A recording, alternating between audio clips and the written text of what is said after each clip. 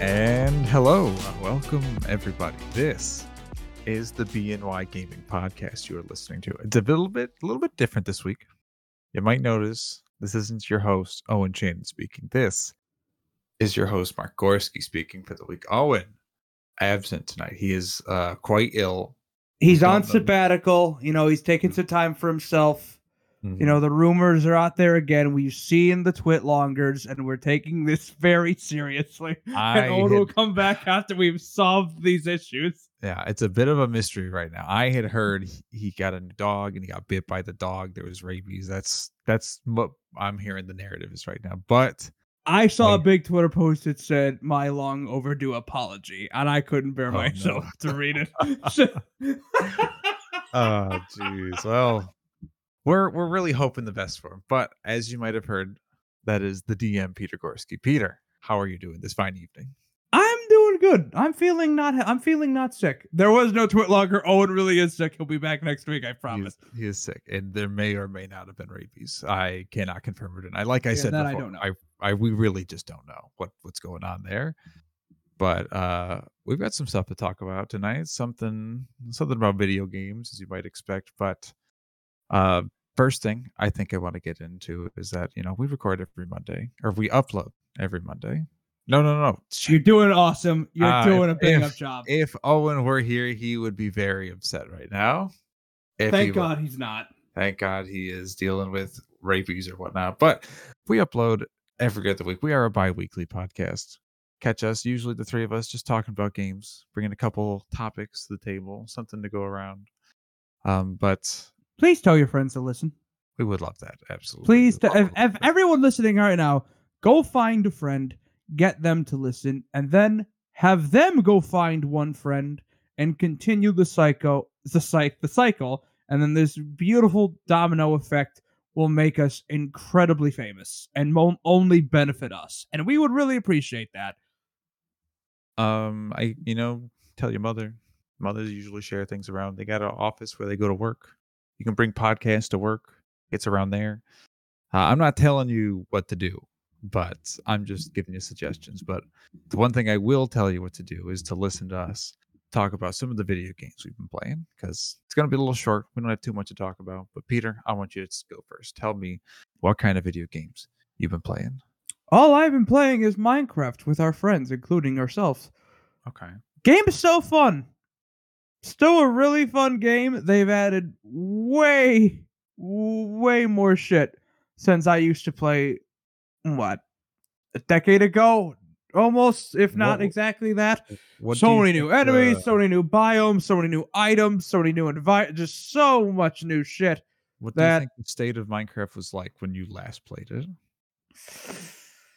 Oh, I couldn't even tell you. Mm-hmm.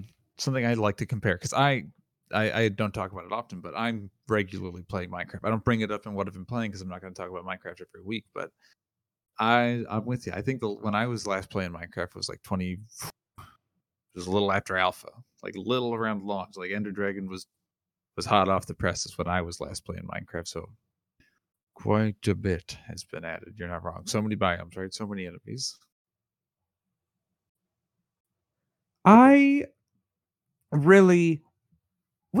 People don't talk enough about how good that game is. Everyone knows just Minecraft, it's there. All the kids play Minecraft. It's on the computers at schools, blah, blah, blah, blah. But like everyone, it's genuinely a fantastic fucking game. A lot of new music too, whenever you're down in the caves or the mine, and it's just really calming experience as you can't see damn near anything, and there's mobs walking all around you. And this is the first time that we are ever actually pursuing a goal in this game of trying to fight the Ender Dragon. We used to play Minecraft religiously. We've never even attempted this before. I don't know why it's taken us this long, but I'm happy we're finally doing it, because there's this whole new layer of fun, this whole new angle we've never actually done before that adds so much to it when you're actually when you're improving your house and your surroundings because it's actually working towards a common goal. It just adds a new layer of fun I've never experienced in Minecraft before, and I'm a big fan of it. But all I've been playing is Minecraft. I've not been doing any new single-player games. It's just been Minecraft, so that is it for me. Okay. I think the only thing I want to talk about, this is a bit of a surprise here. Something I have talked about on the podcast before about being interested in playing, but the time just wasn't right until for $60 I saw a bundle of the game and it's hit new DLC and I started Cyberpunk 2077. Oh, damn. Yeah. And I've made it not too much progress. I think I'm close to like 8 hours in at most. I've done like the first like major mission. Like plot has progressed. I have Have you witnessed. tried it before? No, this is it. This is the first time I was going into it. But my playthrough's on a minor hiatus just because I've said, the biggest thing I wanted was some mods to kind of get into, hoping the scene was going to build. I couldn't wait any longer. I saw a deal and I was kind of itching to play something new. So I tried downloading it. There's not too many mods right now. I mean, there's a decent chunk, but like they don't all work very well together yet. So you never know what you're kind of going to be getting. If you try to download a bunch of mods, you're probably asking for problems.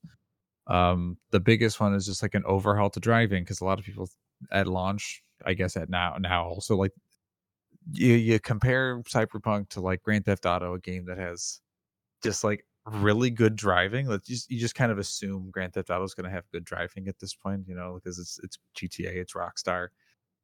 You take for granted good driving in an open world game, and that's what some of the mods here are trying to fix because the driving just I don't even know what it feels like, but that's a common problem I've heard a lot of people talk about. But I got a mod; it's covered. It feels okay to drive right now, but the launcher that all the mods are housed in, I had to install an update, and now the game isn't launching whatsoever, and I just don't feel like troubleshooting that right now. Super Mario RPG is next week.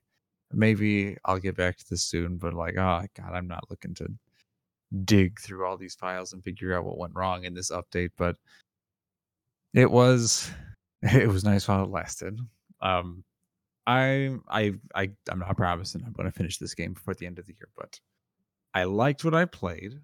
I liked the characters a lot, and I do think the story was pretty cool so far. Which I was wondering if it was going to actually be that. Like I'd heard, like from launch, 'cause I've only played the base game. I haven't even touched anything Phantom Liberty. I couldn't tell you what the skills that have changed from beginning to end.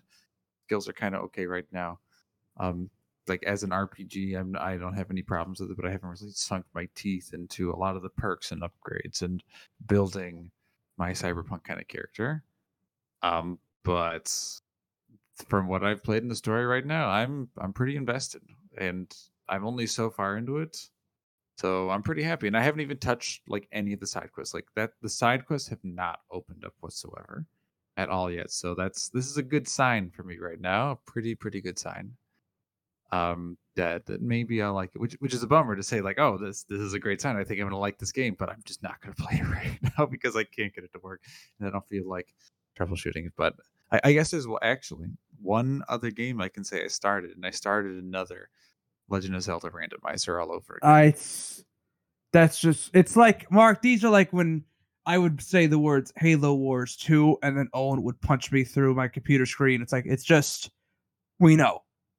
We know you're But playing these. this is Life moves on. The sky is blue, grass is green. Mark is playing his Zelda randomizer. have I talked about the one where it is Ocarina of Time and Majora's Mask randomized together? No, and I mean, I can't stop you, but I'm not looking to uh, go into detail. I just wanted on the record that that's the randomizer. I had started noted. one before, but it's just it's Ocarina of Time, and then there's a door that takes you to Majora's Mask, and it's scary, Peter. It's very scary because you got to find the Ocarina for Majora's Mask, and if you go back to Majora's Mask, the day keeps progressing. You go back to the second you left, and you just got to find the Song of Time. You got to find the Ocarina for Majora's Mask. And sometimes you got to dip your toes in that world over there. Sometimes you got to be like, I can't find anything in Ocarina of Time. Do I take a risk? Do I risk losing a day? Do I risk losing items that are only available on that first day or that second day? It's an experience, but that's all I got to talk about. But we've got a couple of topics we're going to be getting into today. You're going to see Owen join us a little later because we're going to be recording a little bit late. One of these segments, we're going to be talking about Jeff Keighley and his Game Award nominees. We're going to be going over those, seeing what we think. If we're going to be surprised by any of the nominees, we've Man, had I some can't believe guesses. Hi-Fi Rush was nominated for Game of the Year. It totally deserved it. That was crazy. Now I don't know the order Owen's going to want to put this in, but I'm going to assume that's the grand finale. So just take it with a grain of salt, everybody. If it's not, I'm sorry for misleading you. If you're hearing this after you've heard it, I'm I'm I'm happy that all the Game of the Year nominees are what they are. I hope I don't swallow those words. But first, a little movie is in the circle, the main stage of discourse right now. A certain Legend of Zelda movie that's finally been greenlit. There's been for a while now. I'd say even before the Mario movie, there was a talks of a Netflix project with Legend of Zelda that Miyamoto eventually canceled. Do you know what I'm talking about, Peter? Is that Yes, I do. Yes, I that do. was a real thing? That wasn't just rumor. Yes, it Miyamoto was real. literally pulled the plug because he was upset about something. This is true. What was he upset about? I don't I remember. don't. It's Miyamoto.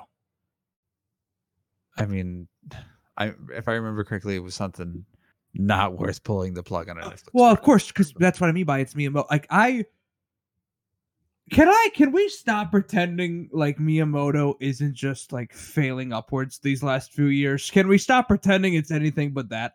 I mean, I would love it if Miyamoto just flat out said, "I have an apprentice, and he is going to be Miyamoto too." Find Yes, someone that I he would love if would Miyamoto be says, "I'm sponsored. just going to do theme parks. I'm just going to focus on building out Nintendo World. Mhm. I'm not doing anything else in the company. Legally obligated. I cannot walk into a room where a game is being developed at any stage. I'll see you all at Nintendo World, Tokyo. I mean, Bye bye." it's very possible that he is shifting in a direction towards maybe like Nintendo brand ambassador Oh, as that's exactly what we talked about before the podcast. I mean, I think that's what he's doing, and now he's fucking up the movies. So it's like, well, don't do that either. Don't do that well, either. we'll get into that because he did a pretty. I want to say he did a good job with the Mario movie, all things considered. Even though I know you've seen it, right, Peter? You watched the Mario movie? I forget. Yes, I did. Well, Owen still has to watch the Mario movie, otherwise, I he screws with one of my predictions. He has to watch it, and I think it was only fair that if he screws me over, I just get the point regardless. No, If he's deliberately not no, watching that the you movie, chose for that kind of prediction. That's what you choose. I think it's not fair. I feel like You can't be mad at your friend going for a joyride in your car if you gave him your keys. no, but So if you don't want him to go for a joyride, don't give him the keys. this is a competition though, Peter. He had a strategic advantage here. He is abusing You instant allowed him to have information. one. No. He's counting cards right now, Peter. That's what he's doing. He won't watch the Mario movie. It's on Peacock. It's right there, and he won't do it. Mark, I gotta tell you, with everything that's been going on, in our lives, I don't think at any point, let's say random days, last Thursday or Friday, Owen's thinking to himself, at least I'm not watching the Mario movie right now, so I'm fucking Mark over. I don't think he's thinking that. I'm just saying it has been on Peacock for a while now.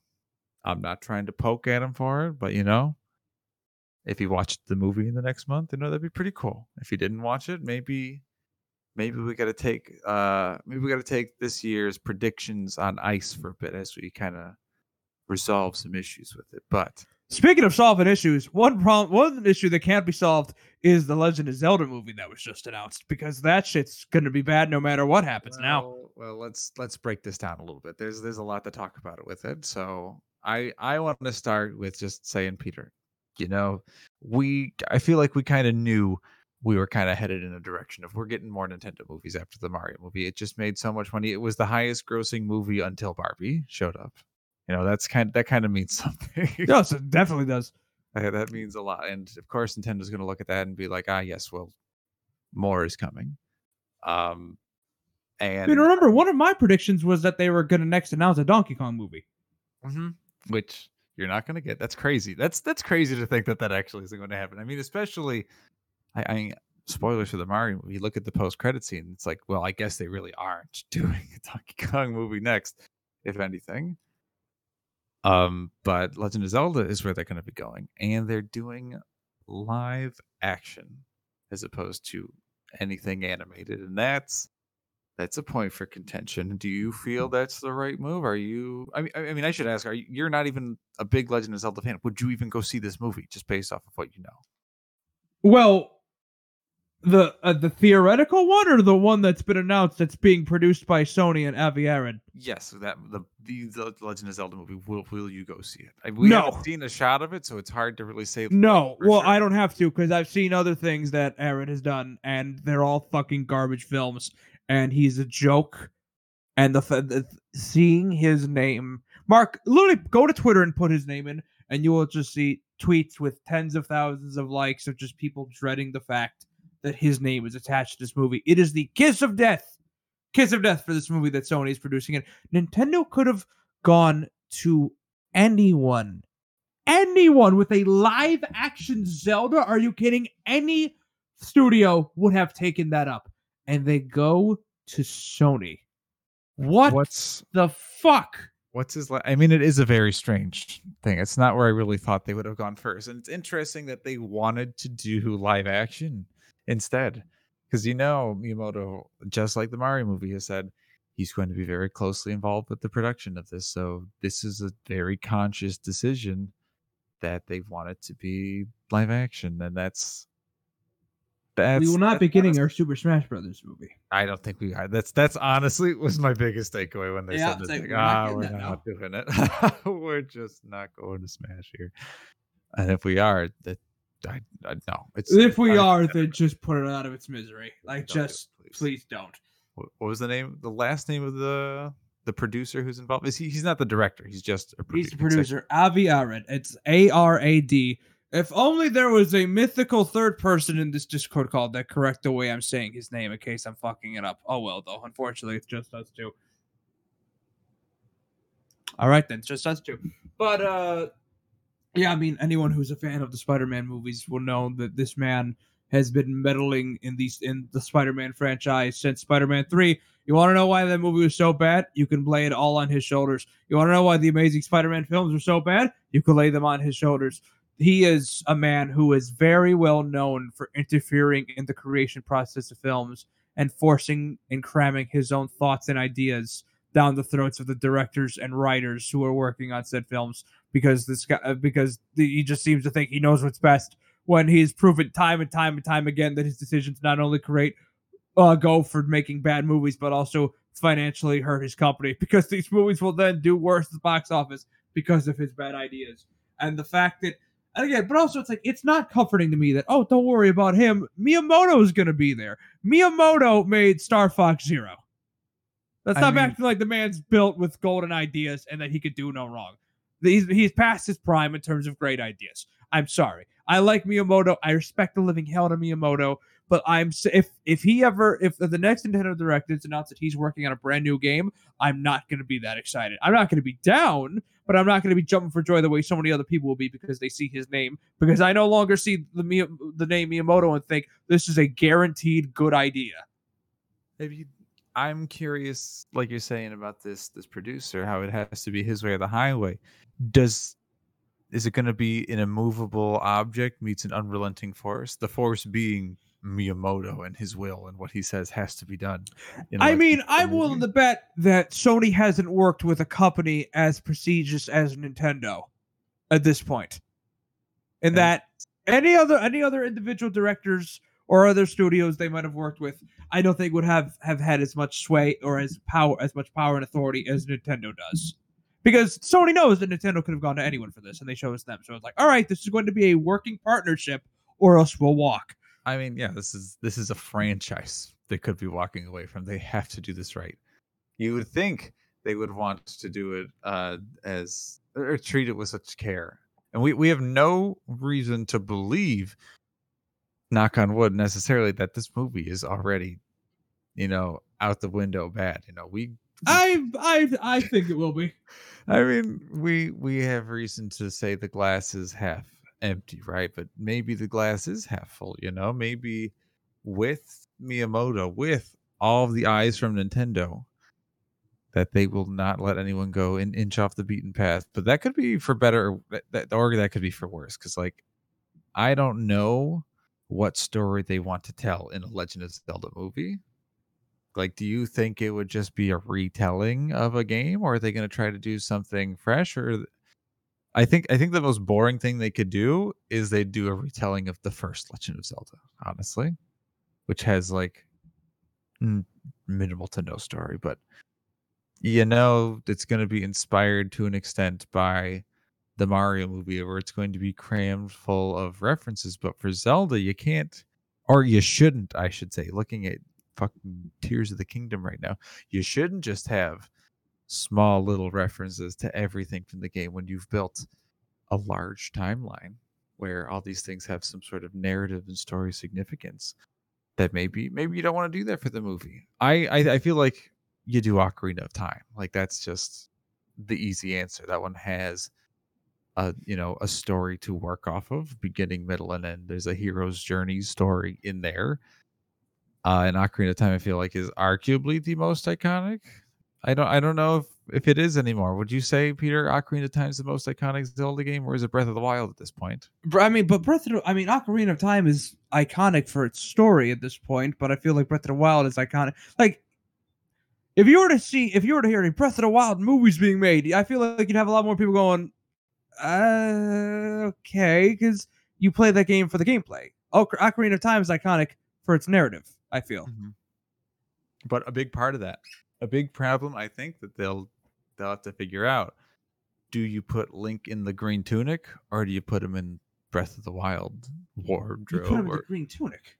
do you though? Because I feel like I'm not gonna lie. I think part, not that this is like reason number one, number two, or anything, but something that kind of contributes, I feel like, to the long tail and more main stage appeal of Breath of the Wild is that they got rid of that costume. Because I feel like a lot of people would look at Link in that outfit and say, "Oh, I don't want to play that." But put him in Breath of the Wild Well, tunic and thankfully, say, they're "Ah, not playing it. They're watching. It's a completely but different experience, so they don't it have to put themselves in the character. And also, we're not going to treat this like it's a superhero movie where he gets the green tunic at the final act of the film. It's like, no, it's a Zelda movie. Just give him the tunic after like half an hour. That's what he looks like. Build the world around him so that it makes sense for him to look like that. Don't be like Link is in Chicago. if He's in our world. Like, don't do that shit. if it was animated, I'd say, oh yeah, they'll do the tunic, but it's not. So they got to figure out how they maybe try to make it look not goofy, because there are some But iterations of no, it that I they're no, starting but to look goofy. I disagree because just build the world around him to also look goofy. Build the world, do a good job This with the live setting action and the look world, of the film, so that if he's wearing the iconic green tunic in the world he inhabits, it makes perfect sense for him to be wearing an outfit like that. they've only ever done that so often. That's I mean, What are you talking about? like We've you never said, seen a Zelda movie before.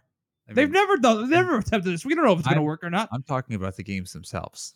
Skyward Sword writes in a reason as to why he has the green tunic the way that he does. 'Cause that's just how the sky people wear stuff, and his just happened to be green, and he starts the timeline, and then that becomes a sacred outfit. Ocarina of Time is a little bit like, oh, the Kokiri, they just wear green, you know? That's how that works. But I don't know. It's I will play Twilight Princess if the green tunic is not in the game and not in the movie. Because you're so obviously wrong on this. you like I really I don't do. know. No, I Here's the know. kind of thing. I know he'll be in the green tunic in the movie at some point. He just will be. Legend of Zelda has not had the reach that Mario has had. You know, it's not bringing Mario numbers unless You think the green tunic could tank this movie at the box office? I think they would look at it and be like, we are risking reaching less people Are you because out of, of your mind? no, not at all. I think Yes, I think you might be. the Because you're swap, talking crazy talk right now. changing the tunic to the champion's tunic, I think was something Nintendo had been looking for the opportunity to try to do, and go an open world trying something new was their moment where they could really seize that and just get rid of it. I really think from this point on, Link will be wearing a different outfit every game, every I main don't think Zelda that's game. true at all. He's gonna look I different think every you time. are I think you are talking respectfully out of your ass. I don't know what the fuck you are talking about. That is one of the most iconic character designs in all of gaming. You're And not just yet, going to ditch it. If you want to ditch that for like the Breath of the Wild series of games, that makes sense. But for the rest of Zelda, like history, or it's the rest of it's the rest of the series in its entirety, however long it exists. They're never going to do the green tunic again. Yeah, no, yeah, It'll. no. This is the no. Here's why I know you're wrong, because this is coming from the guy who was rubbing his fucking hands together, going, "What are they going to do with the Zelda timeline? Clearly, they're going to have so many things in store in Tears of the Wow. Kingdom." And then they looked at you and they spit in your mouth. That's what they did, because they don't care about that kind of shit. Whenever Zelda fans like, "I bet Nintendo's going to do this," Nintendo says, "Shut up," and then I they mean, just do whatever they want, and you but all go, "I hate this," and then you eat it up anyway. but I've talked. I mean, I am 99% sure I've talked in the podcast what they said about the Sheikah technology and how they recently, just in an interview, explained how in Tears of the Kingdom all of the Sheikah tech is just absent. And they asked the developers, "Why is that?" And we've talked about this before. You know the reason Yes, Nintendo gave, right? That it just disappeared, I and know. no one And knows you why. are letting this, you are now acting, you have been acting with, you've been going at the Zelda series with just a flamethrower of burn it all. No one in Nintendo cares. No one in Nintendo cares about any form of consistency with the entire series of Zelda. They're completely starting over. No one cares about what came before. And it's like, that does not apply to the fucking green tunic. That's the look. He's gonna have that in the movie. I think maybe it gets referenced, and maybe he gets it by the end of the movie. But I think I for mean, that would still most count of the what I'm saying. I'm movie, saying he's going to be getting it at some point in the movie. He's going to be wearing it either at some point in the movie. He will have the green tunic, and not just for a second as a gag. He will have it as his outfit. I don't think he has it for most of the movie, though. And in fact, Peter, I want you to pinky promise me something. Huh. Pinky promise me this will not be one of your predictions for next year, because it's going to be one of my predictions for next year. That if it comes, I mean, we don't have a year. It's not coming out next year, are you insane? You're right. You're right. It's not. You're right. I'll hold this, but remember this moment, Peter, that you will not take this prediction from me. That he will not be wearing. That's just such an odd hill to die on when you're so obviously going to be wrong. I don't think I am going to be wrong, because I really think the Zelda franchise moving forward, we live in a different world. The green tunic is, it's a nostalgic item. It's in Breath of the Wild and Tears of the Kingdom as like a collectible. Like it's like, oh look, you got this. And in Breath of the Wild, it's your reward for completing all of the shrines. You get the Tunic of the Wild, which is God, Tears of the Kingdom really fucking broke you, didn't it? I can't emphasize. It's Breath of the Wild was a cool change of pace, and Tears of the Kingdom said, we're steering harder in a direction that you don't want us to go all the way. And I'm just like, hey, you're right. Well, this was fun for a while, but maybe we go back. Maybe we don't throw our history away here. Maybe we don't just take every Zelda game and everything is just Easter eggs and just trample all over our lore, And now that they're making a movie based in the setting, it's just like, well, you've already shown me once how you care about story, and I still to this day do not understand how people are What going out will saying the Tears of Tears the Kingdom. of the Kingdom writing team have anything to do with the film? I mean, Anything at all? It's not so much that team, but Miyamoto's going to be there and be like, this is what we expect from a Legend of Zelda story, and the guys Miyamoto had nothing to do with Tears of the Kingdom. But he doesn't give a shit about narrative, He just made the Mario movie and said this is what But he has to be cares done. about merchandising. He cares about marketing. How do you market a Zelda movie? You put Link in that fucking green tunic, because that's what everyone recognizes. I don't think it is. Maybe in a poster you do. Do you think more people recognize Link from his Breath of the Wild outfit than the green tunic? Give it time. Right now. Well, Right now. I think probably not. But Probably not. It's no. The answer is just no. how many people look at Link in his Breath of the Wild tunic and say, "Oh, that guy looks cool. I will play that guy's game." If you didn't know Link, right? Versus you What see are Link you in the talking game. about? They made this decision for a reason, Peter. I promise you. This is what it is.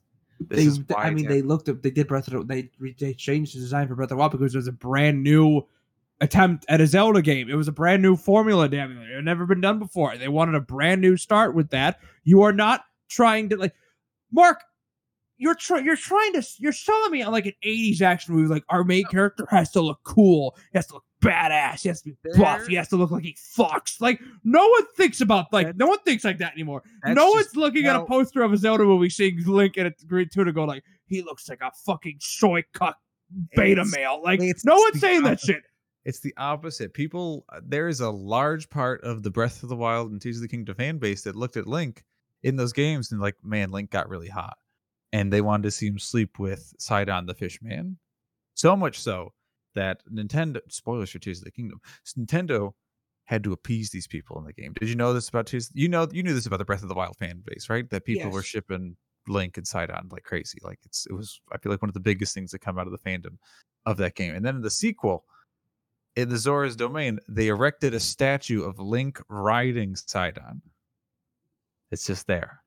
A statue of him riding it, commemorating when Link had to ride him to get to the Divine Beast in Breath of the Wild. But to counter this, Peter, they wrote in a fiance for Sidon to imply that it could not happen. It's not meant to be.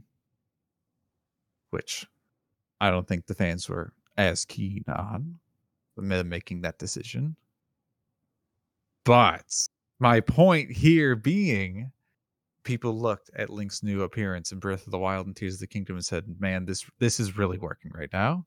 Just coincident. Sure, these are two of the greatest two games ever made. People would argue. I would argue one of them is one of the greatest games ever made, but that's just me. And one of them is the most impressive games ever made, but that's just me. But I really think that his appearance and his design played a important role to making people look at that and easier to kind of get into that, get into the Legend of Zelda more than it ever had before. Mario and Link look just as ridiculous. In Yes, they the do. Champion's tunic, you think Link looks ridiculous in the Champion's tunic? You do, apparently. No, I don't. I love that design. I love the Champion's tunic. I wore it for like the entirety of my Tears of the Kingdom playthrough. You are letting your opinions on Tears of the Kingdom cloud your judgment on everything else that has to do with this franchise because you hated that story so significantly. I think, respectfully, this is not me putting fingers in your eyes, but as your brother, you just sound petty. You sound like you're holding a grudge, and you're just spewing your venom everywhere you can on this franchise, especially a movie that will have absolutely nothing to do with Tears of the Kingdom. Well, Nothing at all. let me tell you this. I am more concerned about where the Zelda series is at and how that's going to influence this movie than I'm concerned that the producer of Morbius is working on this movie. Well, then you shouldn't be, because one of these people is objectively worse than the other, and it's not Miyamoto. I think this producer, this Avi Arad, however you pronounce his name, I do not know. I apologize, but I think Miyamoto is going to rip him a new one. I don't think he stands a chance against that man. That guy, he gets what he wants, and he's going to have Sony's on his side. You know, I just wonder how grand it is going to be. I don't even know how grand this is. Like, what kind of movie is this? Is it a small scale adventure, or do they try to be like, this is Lord of the Rings Zelda? Like, there's going to be a big battle and Link's going to be in here. Who plays Link? I don't even know where to start. I think we do.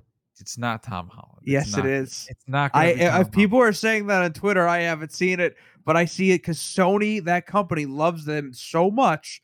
It would easily be Tom Holland. It would be stupid if Sony's like, "Hey, do you want Of to course be it would be Spider-Man? stupid. I'm not saying it's not Nathan stupid. Drake?" That's the problem with that fucking company, is it just makes stupid decisions after stupid decisions. Their entire, thank God they own PlayStation. That's the only thing that's seemingly running well at that goddamn company. Of course, being Tom Holland being Nathan Drake was a stupid decision. They fucking did it anyway. Of course it would be stupid. And that's why they're going to do it, because they don't know how to make good movies. I wonder if they're at a point where this, like, I think he's on the decline. I think his time is up. He's not, though. What was the last movie he was in that people adored him? I don't know. He took a break at acting for a couple years because he did all that Spider-Man, and then we had the SAG-AFTRA strike. So if any of his works come out recently, he hasn't advertised it, so we don't know. That's fair. Damn. Okay. Well, that would be a bummer. I think that would be a huge bummer if I'm begging you to have your expectations in hell for this thing. I'm begging you. The combination of Avi Arad and Miyamoto with Sony producing, it's like, this is going to be a piece of shit. And all they need to, like, literally, we're talking about how they could never do Tom Holland. Miyamoto I was happy that Chris Pratt was Mario. What are you talking about? Tom Holland's the other side of the Chris Pratt coin. Of course they could cast him. No, they wouldn't do it. I know they would. I know that they would want to do it, but I think Tom Holland will be playing our coincidental hero, Link. He's so cool. You can see it he's already. so cool. He's already recorded the line for a directing year when they're announcing the casting. I want Michael Cera as Link personally. I think that he would make a great Link. Miyamoto is just going to pick really popular people for this movie, like he did for Mario, since he is so involved. The way he's describing this, he is as involved with this as he was with Mario, and he is so obviously just going to pick popular names, albeit some of the names he picked for Mario paid off in spades. Jack Black was fan-fucking-tastic in that movie. Mm-hmm. But work. again, that's voice work. Doesn't really matter who you pick in the grand scheme of things, as long as they can voice act. The Legend of Zelda is going to be a much bigger thing because it's going to just be the actors, and if it's a weirder choice, it's going to have much heavier consequences to it. Who do you think? I mean, I don't know if you think you have anyone in mind that you would want to see in any of the roles, because I know I don't. I don't have anyone I think is a perfect Zelda, Ganondorf, or Link. And at that point, it's also I like, have no preference for who plays what character. If Jeff Bridges was like the King of Hyrule, that'd be cool, I guess. I'd take him as a King of Hyrule. Again, we don't even know if it'd just be an original story or if they would be adapting a game. Why am I getting so stuffy? I don't feel sick at all, but I'm getting stuffy. It's the rabies, Peter. It's contagious. That's so weird. Like, I don't feel congested anywhere else, but I'm getting stuffy in my nose. I have to blow my nose or something. But keep talking. I want to ask you this, Peter. You know I'm a big Zelda timeline guy, of course. It's more important. You're too big of one, I could argue. It's more important than the game, the timeline, as we all understand.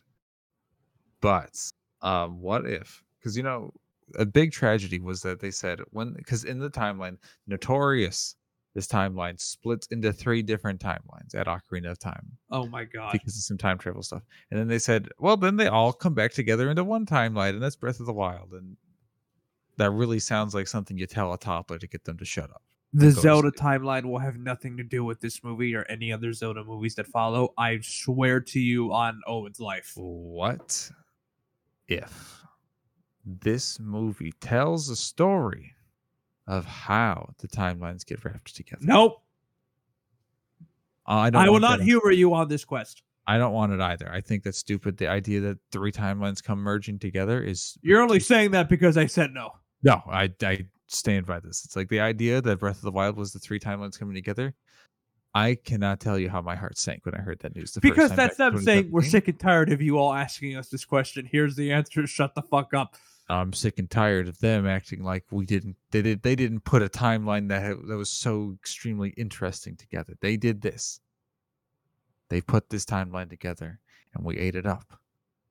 That's all I'm saying, and that's really the most important thing here. This is what matters the most to me, because if you're going to make a Zelda movie, it's about the story, you know? If you're going to make it live action, I hope that's what happens. There's going to be a spider with a giant eyeball at some point. That's one thing I could predict. Link's going to shoot an arrow at the eyeball, and it's going to die. All I can say is this has me now worried for future Nintendo movies. Oh, the Mario thing, it's like, all right, good, it's animated. Don't do as much less take on me sequences and more organic Mario soundtracks in the future. But they're going to be doing a Donkey Kong movie, Luigi's Mansion movie, more Mario movies. Okay, that's fine. Link, they're setting it out to die. Really now shows me that it really will be a flip of the coin. And it now does prove to us that it's not just going to be Illumination. They're going to multiple studios with each franchise. They're pouring these out as much as they can.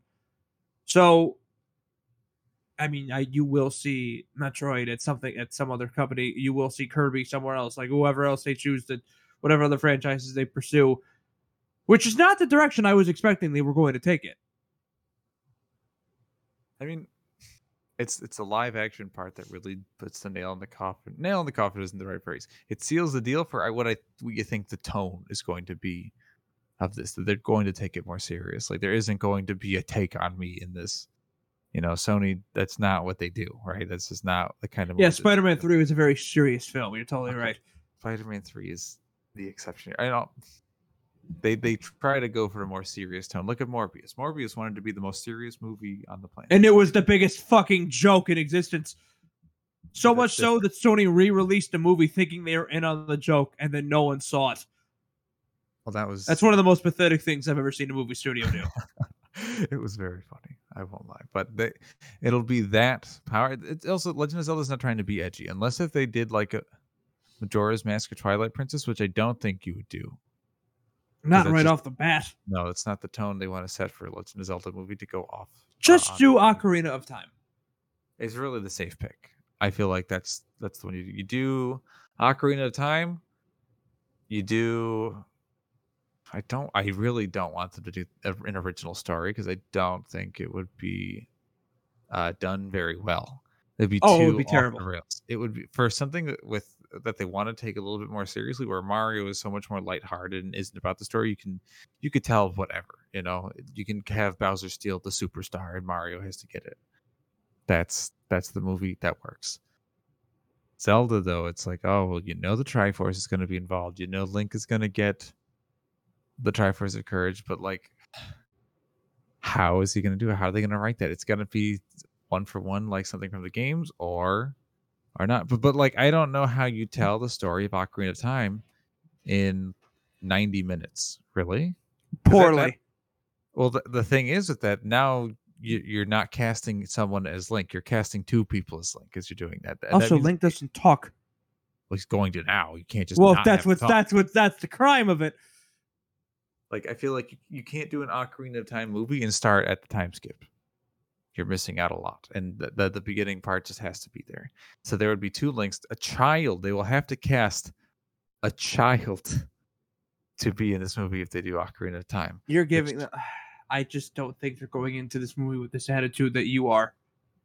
well, if you're gonna do Ocarina of Time, what are you gonna do? Not have young Link in the movie?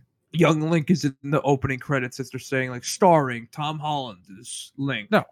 starring so and so, and it's just going to be a montage of young Link. Oh, No, easily, no, yes. Oh, easily. I'm not no, defending no, this. no, no, no. Oh, Because yes, they Navi's definitely gonna will. be Navi's gonna play a big part in the movie because it's gonna be Link's companion, right? And she'll be voiced by Scarlett Johansson. Yes, that's absolutely.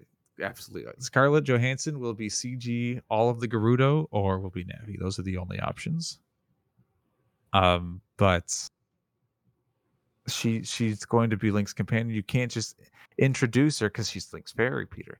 Link is notorious in Kokiri Village that he didn't have a fairy, and all of a sudden he has one given to him by the Great Fairy, and they're going to play off that dynamic because that's how it worked.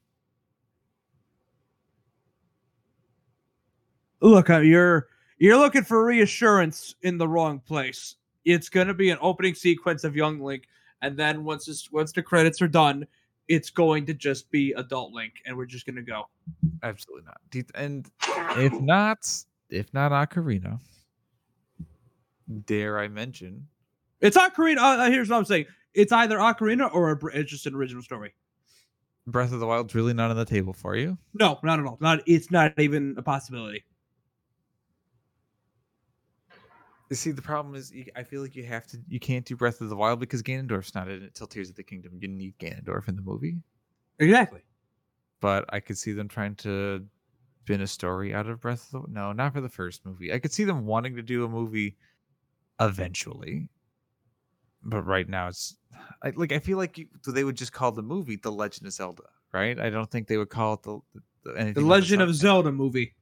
Unless they do Ocarina of Time, they just call it Ocarina of Time. They feel like Well, I also don't came out. know. They called the Mario movie the Super Mario Brothers movie. Well, They that just makes more called sense. it "This Is the Thing." Mario and Zelda are just so different though in that way.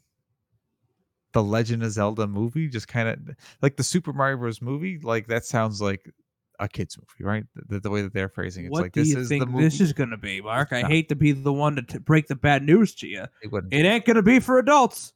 What was Lord of the Rings rated? Surely that's a PG movie.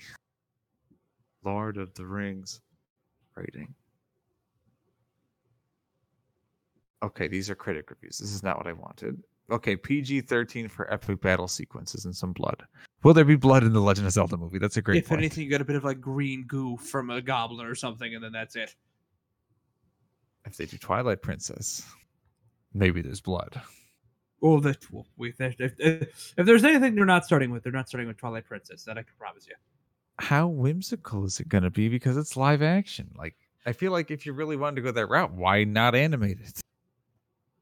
I don't know why they're doing a live action when they've already started with an animated with Mario. I don't understand it. This now this does just feel less coordinated than we had talked about on the podcast for the last like year or two.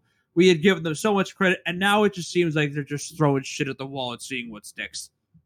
I mean, like we haven't seen anything. We don't know who they're casting. As they make more decisions before even just getting to a trailer, it's gonna inform us what they want this movie to be. Once we know who's in it, once we know for sure production is actually going to be moving along swimmingly, because I could totally see that there's some conflict on the creative side of production, and maybe this does get iced somehow. But I would imagine It's not both. getting iced. No, it's not. I would imagine both Nintendo and Sony would be I need you. all I on need board you to with it. accept because you keep saying, "Oh, if they did this, it would be bad. If they did that decision, it would make sense." I need you to accept that they will make those bad or stupid decisions because they're gonna make money off this fucking movie. But how do they make the most money off of it? Do they put Link in the green tunic? I don't think they do. All right. Well, yes. I mean, yes, they do. They are gonna put Link in the green tunic. Get that thought. Get the thought of otherwise out of your head. Because you're gonna he's gonna have it the first like half hour, and you're gonna have like your arms crossed, like this doesn't make sense. They're not gonna make the movie. Everyone's gonna walk out of the theater now. No one wants to see this. I'm ready to enlighten people as to why the lore of Zelda is the most important part of this You movie. will be escorted out of the movie theater by security as you're screaming at the game, going, "This isn't. No, this is only supposed to happen at the second timeline. This doesn't make any sense. Listen to me." I mean, if there's an ocean in the movie and there's no reason to be an ocean, yeah, I would be upset. If it's like, no, that's from the Wind Waker timeline, Peter. That can't be an ocean, a fucking ocean here. That's ridiculous. I'd be that Is guy. there anything else you'd like to talk about the Zelda movie, or should we get on to the Game Awards? Do you think it's the only thing I'd want to ask? Because I think this is just a quick point. Do you think it's weird that Nintendo approached Sony, their video game Oh, competitor? aggressively. Yes, their competitor. Again, they could have gone to anyone they wanted. Any single movie studio would have been stupid not to hear Nintendo knocking on your door for a Zelda live action. Are you kidding? They could have gone to anyone and they chose Sony. I'm so fucking confused by that. I do not understand. Miyamoto is a weird man. Mhm. There's no doubt in my mind that Miyamoto would have had the final say as to who they worked with, and they chose Sony for reasons I will maybe understand in the future, but as of now, I'm completely just wondering why. Yeah, I don't know who they would have gone for with it. Like, really, Netflix was like, I feel like the best option, which isn't going to put your movie in theaters No, necessarily, exactly. No, I But disagree then because Netflix wouldn't have done theaters. If they did theaters, it would have been like a one weekend only. No, they want this Mhm. thing in theaters for a long time. Mario was Yeah. in theaters for a long time. Yeah, and I bet that's a big. Well, it's not the biggest reason Let's that fucking go to like is no, Universal but or Paramount or something. Like, they have fucking a relationship with Universal too, so it's like, exactly. Like you already why go to not? like you don't have to go to if you're gonna do live action. It's not like Illumination. Just go to Universal. You already have a relationship with them for fucking Mario. Why are you going to Sony and partnering with Avi Arad? Doesn't make sense. I think Universal right now is just trying to be like, hey, so the Metroid movie, who are you guys talking to about Yeah, that no, one? I mean, the Hey. fact that they've now shown that they're willing to go, not just go to Universal and Illumination. I'm sure everyone else is going like, "Hey, what else you got? We know you're going to make more movies. You want to work with us?" Just Mhm. now, I thought we had an idea of what they were going to do, and now I feel like we're just back in the wilderness of I have no idea what they're going to announce or plan with their movies now. I think we'll get a Kirby movie at the very least after this. I mean, we're still gonna get more Nintendo movies, but Oh, of course, and I think the seal of quality is going to matter to them. They're not going to just. that's where we will disagree on this. They will not send out a dumpster fire. Maybe Miyamoto just doesn't care about Zelda as much. Maybe, which I would say isn't just a maybe, but maybe But Miyamoto when they doesn't announce the understand. Pikmin movie, he's going to make sure that thing is fucking perfect. Now, I had a friend of mine say, like, what if he doesn't think that they're going to make Pikmin movies, but what he think would be the perfect approach, and I might agree, is that how Pixar has like short animated shorts in front of their movies. If Nintendo keeps going on for this for a while, they just have short animated shorts, but they're not as prominent IP, and maybe Pikmin I fits think it would just well. be Pikmin. I don't think they would do that for other ones. I could see that. I could see them doing that for Pikmin. I think that'd be it because I don't see how you make a full blown Pikmin movie. Or you could have Olimar be the main character. And he's voiced by fucking I don't even know. Maybe another like 30-year-old famous actor who's in way too much shit. Who's the main Stranger Things kid? What? The main Stranger Things kid. What's his name? As Olimar? Yes. Olimar is a middle-aged Yeah, the father. Stranger Things kids are all in their 40s at this point because they're taking forever to film the last season. I mean, I don't think that's true. Well, either way. Danny DeVito as Captain Olimar. On that note, No, that's not right. if you're ready, I think we move to the Game Awards. I do think it's time. I hope everyone enjoyed thinking about Legend of Zelda, but right now, Zelda doesn't need us. Jeff Keighley needs us. Everyone, ask your friend if you think Link is going to be wearing the green tunic. When they turn to you and say, "Of course he is," why are you asking such a stupid question? Send them a link to this episode. And then when he's not wearing the tunic, feel stupid. Take it from here, Rowan. Thank you very much, Peter. Happy to be joining this episode here as we talk about the magnum opus of Mr. Keighley. It's a big year to be hosting the Game Awards 2023. Everyone wants to declare it one of the best years ever in gaming. It's arguably the biggest in terms of the games themselves. Probably the biggest year the VGAs have ever happened. It's not the VGAs anymore, Peter. It's just the GAs, the Game Awards. TGAs. True. GGAs. Oh, right, sorry. Yeah, no, and I think there's a lot of momentum coming into this year. I think the Game Awards have gotten better year over year still. There are some juicy announcements on the table that they could also take for this year. So, I don't know. It'll be exciting to see that. But we are talking today because nominations have come out for the Game Awards. Do you guys was there any shock to them at all for you? I haven't looked at them yet. You haven't looked at them yet. I made a point to not look at any of them because I thought we were all going to go in blind today. We did talk about that. Oh fuck, I screwed up. Yeah, no, Peter ripped it out immediately and threw it into one of our chats. I watched them live. I totally forgot that was an idea, but at least one of us, one of us stuck to it. So whatever. Let's do a cinematic sort of reveal here for Mark. We're going to start with Game of the Year and go over the nominees. So, first nominee, The Legend of Zelda: Tears of the Kingdom. Of course. Second nominee, Baldur's Gate 3. Mm-hmm. Third, Marvel Spider-Man 2. Uh-huh. Fourth, Alan Wake 2. Oh, okay, it made it. Fifth, Super Mario Brothers Wonder. Okay. And sixth, Resident Evil 4. Wow. I'm happy that Final Fantasy 16 is not nominated. I had a similar reaction. Thank God. Again, I like the game a lot more than you did, but because Starfield and FF16 are the two biggest games that have caused the most uproar online about being left off. Starfield, I think we'll be talking about that for a whole other reason in a bit. But FF16, again, I know you hate the game. I still like it, but there's enough issues with the story where it is not Game of the Year material in a game that relied most on its cinematic storytelling. It's not just the story. There's we're not doing this. We're not doing this. We're not doing this game. We got things to do. We got place to be. We got sights to see. All I'm saying is that there's more than story to point at with that game that is not of that makes it not of that quality, not of this level of game. It is not a 2023 Game of the Year contender, and I'm happy it is shown here. My first thing, I think we should poke at the easiest thing here. Resident Evil 4 Remake.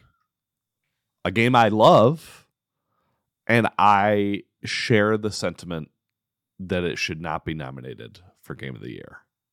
Do you believe? Did you also have this mindset for RE2 remake a few years ago? I was very conflicted on that, but that year was that 2019? Yes, it was. That was Sekiro year. That's the one that won. So that was a year where I didn't play any new games, so I didn't really have an opinion on it. But I think Resident Evil 2 Remake is way more defensible than 4, because Resident Evil 2 Remake is actually a different game. Resident Evil 4 is not. That being said, though, working off the bones of a remake, I do think is just complicated territory. But Resident Evil 4, while I think the remake is fantastic, and it is different from the original in different pretty cool ways, like they play with your expectations a lot, but it's not different enough to, I think, justify a nomination like this. It celebrates a little too much of the lack of creativity, giving it this nomination. If it's me and I can move, I can snap my fingers and get whatever nominee list I want, the only thing I would replace is RE4 with Hi-Fi Rush. Other than that, I have no issues with the. I would replace two. Okay, yeah, that's why I stopped myself there. 4 of these games definitely deserve to be here, and I would be totally fine with them staying here. Super Mario Wonder could also leave. I agree. Super Mario Wonder is a game I like. I do not agree at all with the 90 pluses, and I don't either. I have no idea. I want to know what game they all played. I think when I had that multiplayer on, guys, it was truly a magical experience. I have the multiplayer on, and it's totally normal. Jeff Grubb is of the same mindset that Mark is. This is his game of the year, and it's because of the same reasons it is for Mark. Some people play the multiplayer for Wonder, and they think they've seen God. I've just seen another solid 2D Mario platformer that's not 3D Mario. Well, I've also played maybe 100 different games that just have ghost characters doing stuff along with you. That's just a totally normal thing that happens in a lot of games.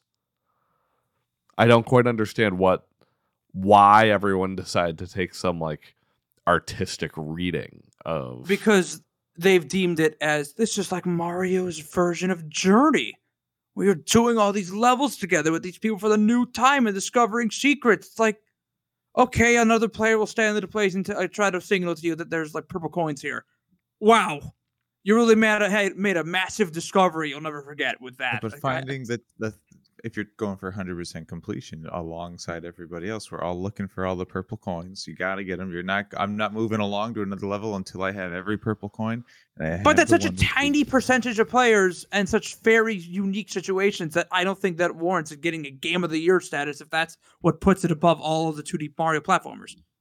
I mean, finding all the little secrets in it, I feel is one of the biggest charms of this game, is just trying to comb through everything in here. Because one of my biggest complaints about the game is that there's in the time it took me to 100% it was only 15 hours. I put 15 hours into this game to 100% it, and I thought wow, that's barely any time to 100% this kind of game.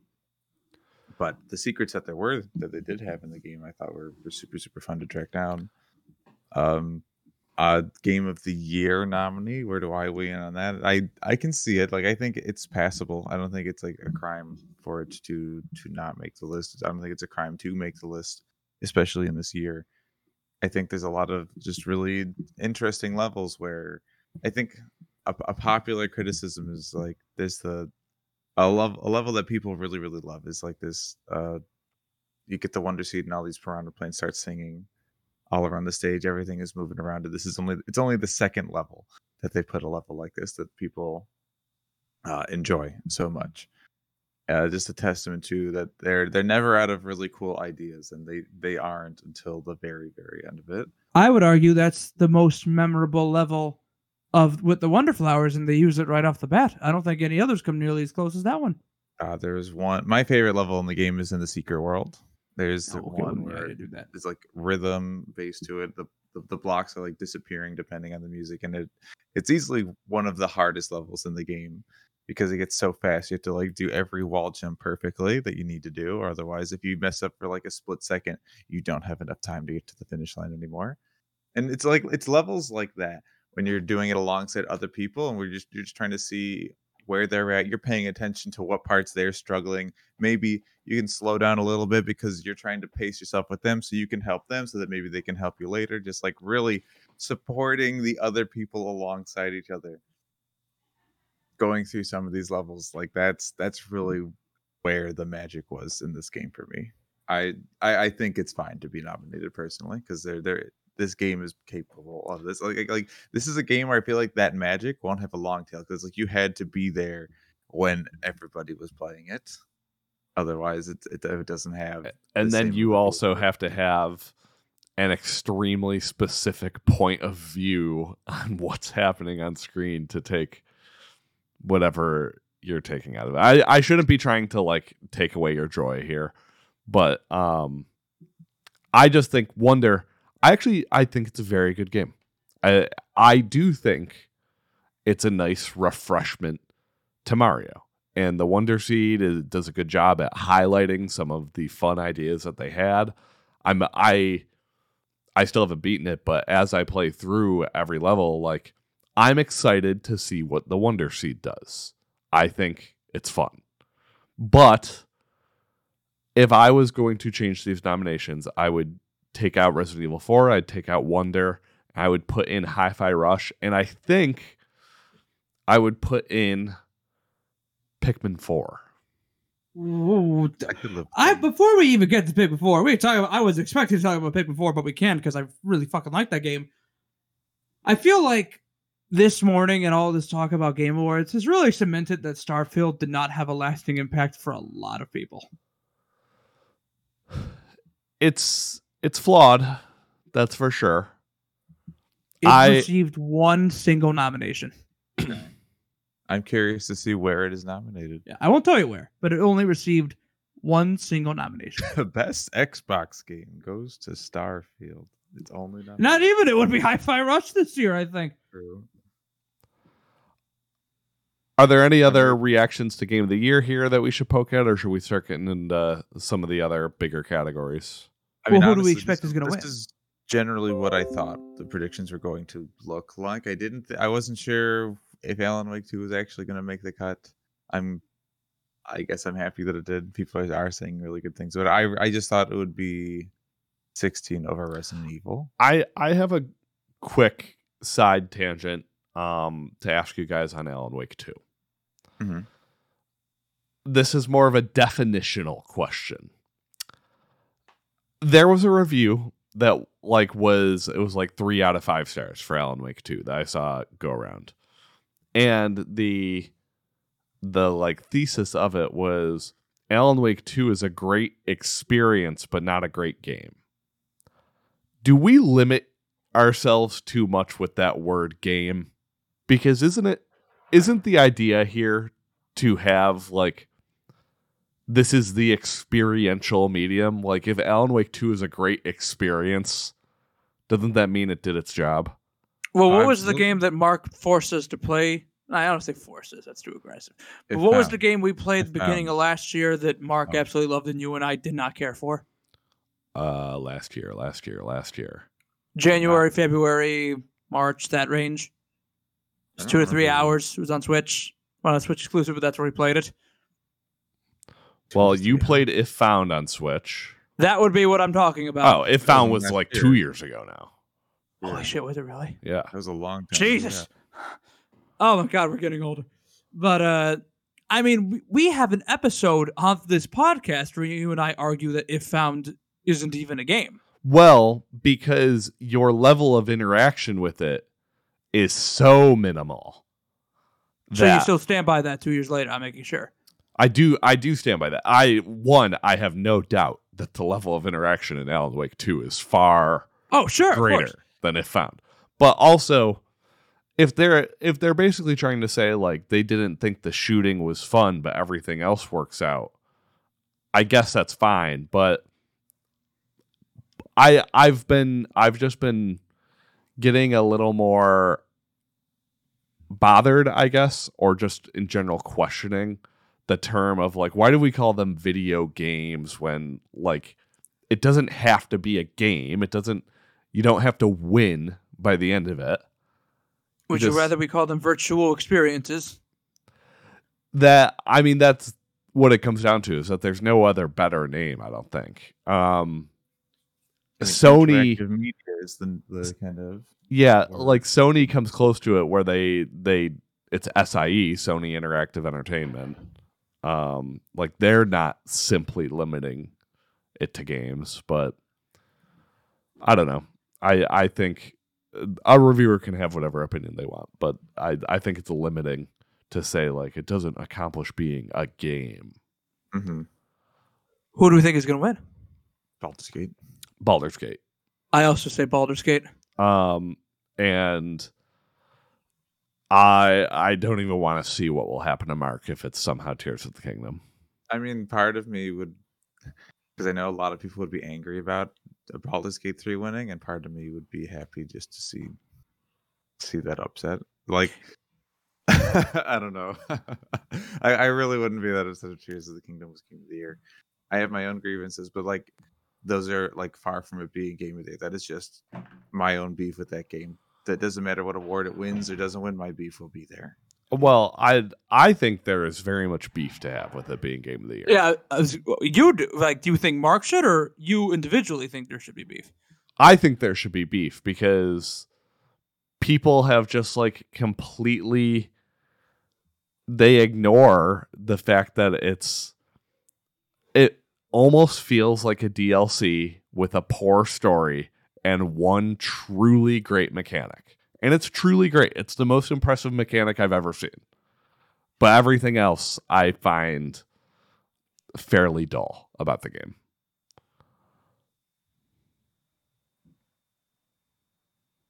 Suck the air out of the room on that. Well, no, I mean, I don't have anything to say on Tears of the Kingdom. I didn't play it. I feel like I'm not allowed to talk about Tears of the Kingdom anymore, so I try not to get into it. All right, let's get into some of the other categories here. Can we do best performance? Yeah, sure. We don't need to go over all these. Some of these are pointless. Yeah, no. A lot, I mean, there's probably like a third of these we don't even need to touch. Okay. Best performance. We have Ben Starr, Final Fantasy 16. Okay. Cameron Monaghan, he's a Star Wars Jedi Survivor. Idris Elba, Cyberpunk 2077. That's just so that Keeley can get Idris in the show. Now, wait, I mean, he could have been great. You don't know.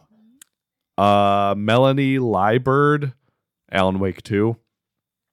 Neil Newbon, Baldur's Gate 3.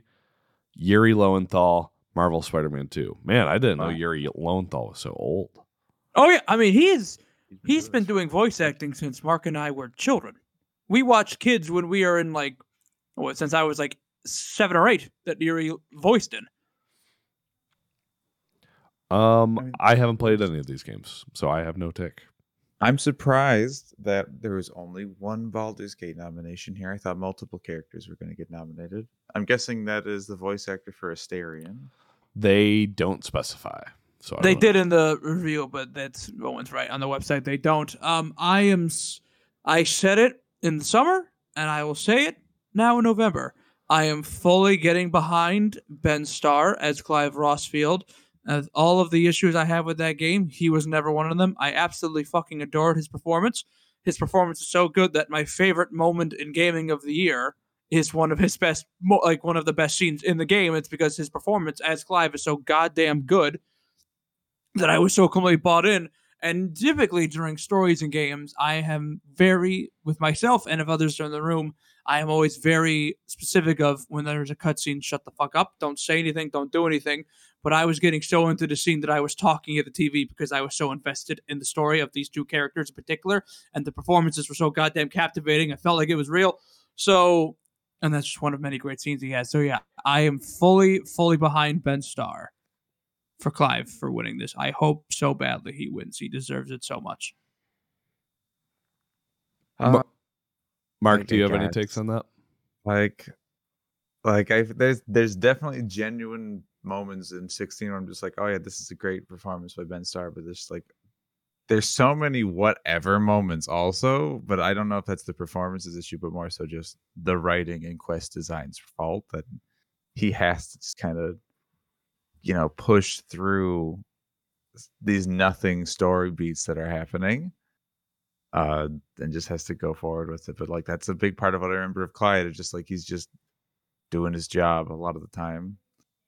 And there's a lot of moments where I feel like he is just really not invested into what is going on. He's just like, I need to destroy the crystal. That's the writing, though. That has nothing to do with Ben's performance. I know, but like they become so intertwined to an extent. I'm just like, I would argue they don't. Then I think of some of the characters in Baldur's Gate, where I feel like they are very consistently, they sound like people a lot of the time. I think their story is interesting. I think they're really engrossed in their character. There's so much personality from so many lines throughout the games that people may or may not ever find. Where like in my 2-ish playthroughs of Baldur's Gate right now, I feel like I learn more from these characters who I thought I already knew. There's so much depth to them. And again, that's more writing than it is performance. But I think the performances of a lot of these characters are definitely backed up by some really, really good writing. Better art writing than I would argue is in Baldur's Gate. So the point I guess I'm trying to make here is Ben Starr did do a good job, and I do think if he won, where I probably think he will win, is merited. Is who? What? I just got really confused by that. I'm just saying, Ben Starr, even though I have my gripes with the writing, I think he'll probably win, and there's merit to. Oh, merited. Okay. I heard a completely different word. Ignore me. It's time to move on to best game direction. Only 5 nominees for this. We have Alan Wake 2, Baldur's Gate 3, Spider-Man 2, Mario Bros. Wonder, and Tears of the Kingdom. So I have a few different takes on this.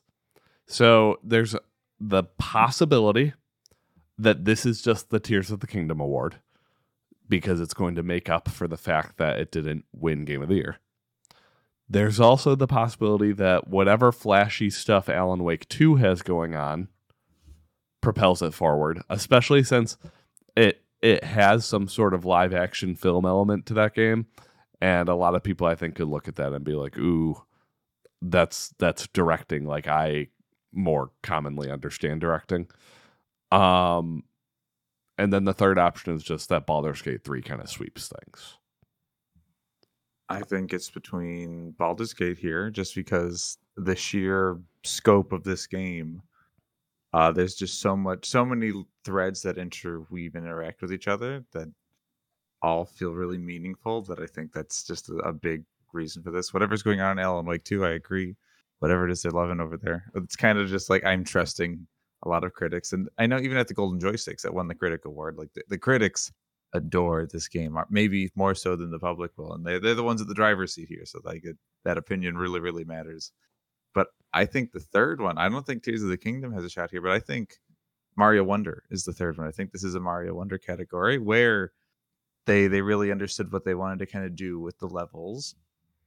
They really had a vision for how playful things were going to be, and they really saw that through to the brim with every single level. So I think there is an argument to be made that this is a possible win for it. But I really think this could be a Baldur's Gate 3 sweep show.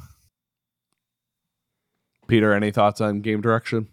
Alan Wake 2 is going to win it, and I'm fairly confident in that. All right. I can't tell you why. I want to play that game, even though it's a survival horror, and usually horror things scare me. But from everything I'm hearing, and I just think, people could argue, game direction. Being the director of a game incorporates so many different aspects of creating a game. Yet, you could argue that the great game mechanic in Zelda could be argued that it's to the benefit of the game direction, because the game director was the one who saw the benefit of that. That aspect of the game that was working so well is like, we need to invest time in that. We need to invest resource into that. We're going to bank so much of our game around this aspect of the gameplay because it is that game changing. That being said, game direction can also just be the idea of, it looks like a movie. And I think Alan Wake 2, no matter how incredible, like, because I'm seeing like people saying like psychedelic or unnerving, and there's a lot of different ways to describe a typical, on its surface, straightforward cinematic game. But the things I'm seeing, people are saying, "Oh, I've never seen this be done in a game like this before. It's brand new." Feels like I'm having a brand new experience in a game for the first time. So you could argue like the implementation of game mechanics and direction, or just a very cinematic game being very good. And I just feel like game critics support the latter much more than the former. Well, and I don't really understand game direction, if I'm being honest. And I don't know the role that the game director has in a game like Zelda that is 95% propelled by its gameplay, whereas most of the games that win for their direction are the Alan Wake 2 types, or The Last of Us, or Death Stranding. Like, the games that feel like they are authored by a specific individual seem to be the games that win for game direction. Is that a fair assessment? I would agree. It's like the creative director being someone's like, they have a vision of what the game needs to be, and they're checking in all departments, reminding them that this is the experience we are trying to specifically craft. For Tears of the Kingdom, the direction would definitely be just like, okay, we're trying to give the players these tools or creativity. Let's make sure everywhere in this world that they can utilize that somewhere. Where it's so open-ended, where you like, that's why I wouldn't give it to Tears of the Kingdom, almost unfairly, but also unfairly, because it's like, oh, we want to make sure everyone can just break the rules and find their own way around it. It's almost so hands off. As much as that works so much for that game, but also kind of one of my grievances with it. But I could see people awarding it for that kind of experience, but we know where I stand on it, of course, at this point. Moving on to best narrative, we have Alan Wake 2, Baldur's Gate 3, Cyberpunk Phantom Liberty, Final Fantasy 16, and Marvel Spider-Man 2. Look, we're not gonna mark the pitchfork for F-16. We've talked about to death. That's one thing we agree on, even though I like it more. Neither of us think it should be here. We move on. I was going to say, I think Spider-Man takes it. Really? I think Spider-Man will take this. I'm still the only one who's even touched the game out of all of us, correct? Yes, that's correct. Okay. Maybe Alan Wake takes it. I don't know. I'm putting a finger down on this one. It's Alan Wake 2. I'm predicting. And I really like Spider-Man 2. Truly I do. But Spider-Man 2 doesn't do anything. I don't feel like Spider-Man 2 does anything that is setting the bar. It's not. I've no point did I ever feel like, man, this story is so incredible. I can feel the earth shake beneath my feet. It's a very good story, in my opinion. It's another fantastic Spider-Man story. Insomniac continues to prove that they know the characters and the world of Spider-Man very well. They understand it, and they understand it so well that they are comfortable having their own twists on usually common story archetypes or character beats in Spider-Man stories. That being said, again, it's because I keep hearing these sorts of unique praise around Alan Wake 2. I'm hearing people talk about how, again, seeing things in this game they've never seen before, experiencing levels and gameplay mechanics that they've never experienced before, and I'm seeing all this incredible praise where it's like, I want to know. I'm desperate to know, in fact, what the fuck they're talking about. So that's why I'm picking Alan Wake 2. I think the betting favorite would be Alan Wake 2. Mark, is the reasoning against Baldur's Gate 3, is it that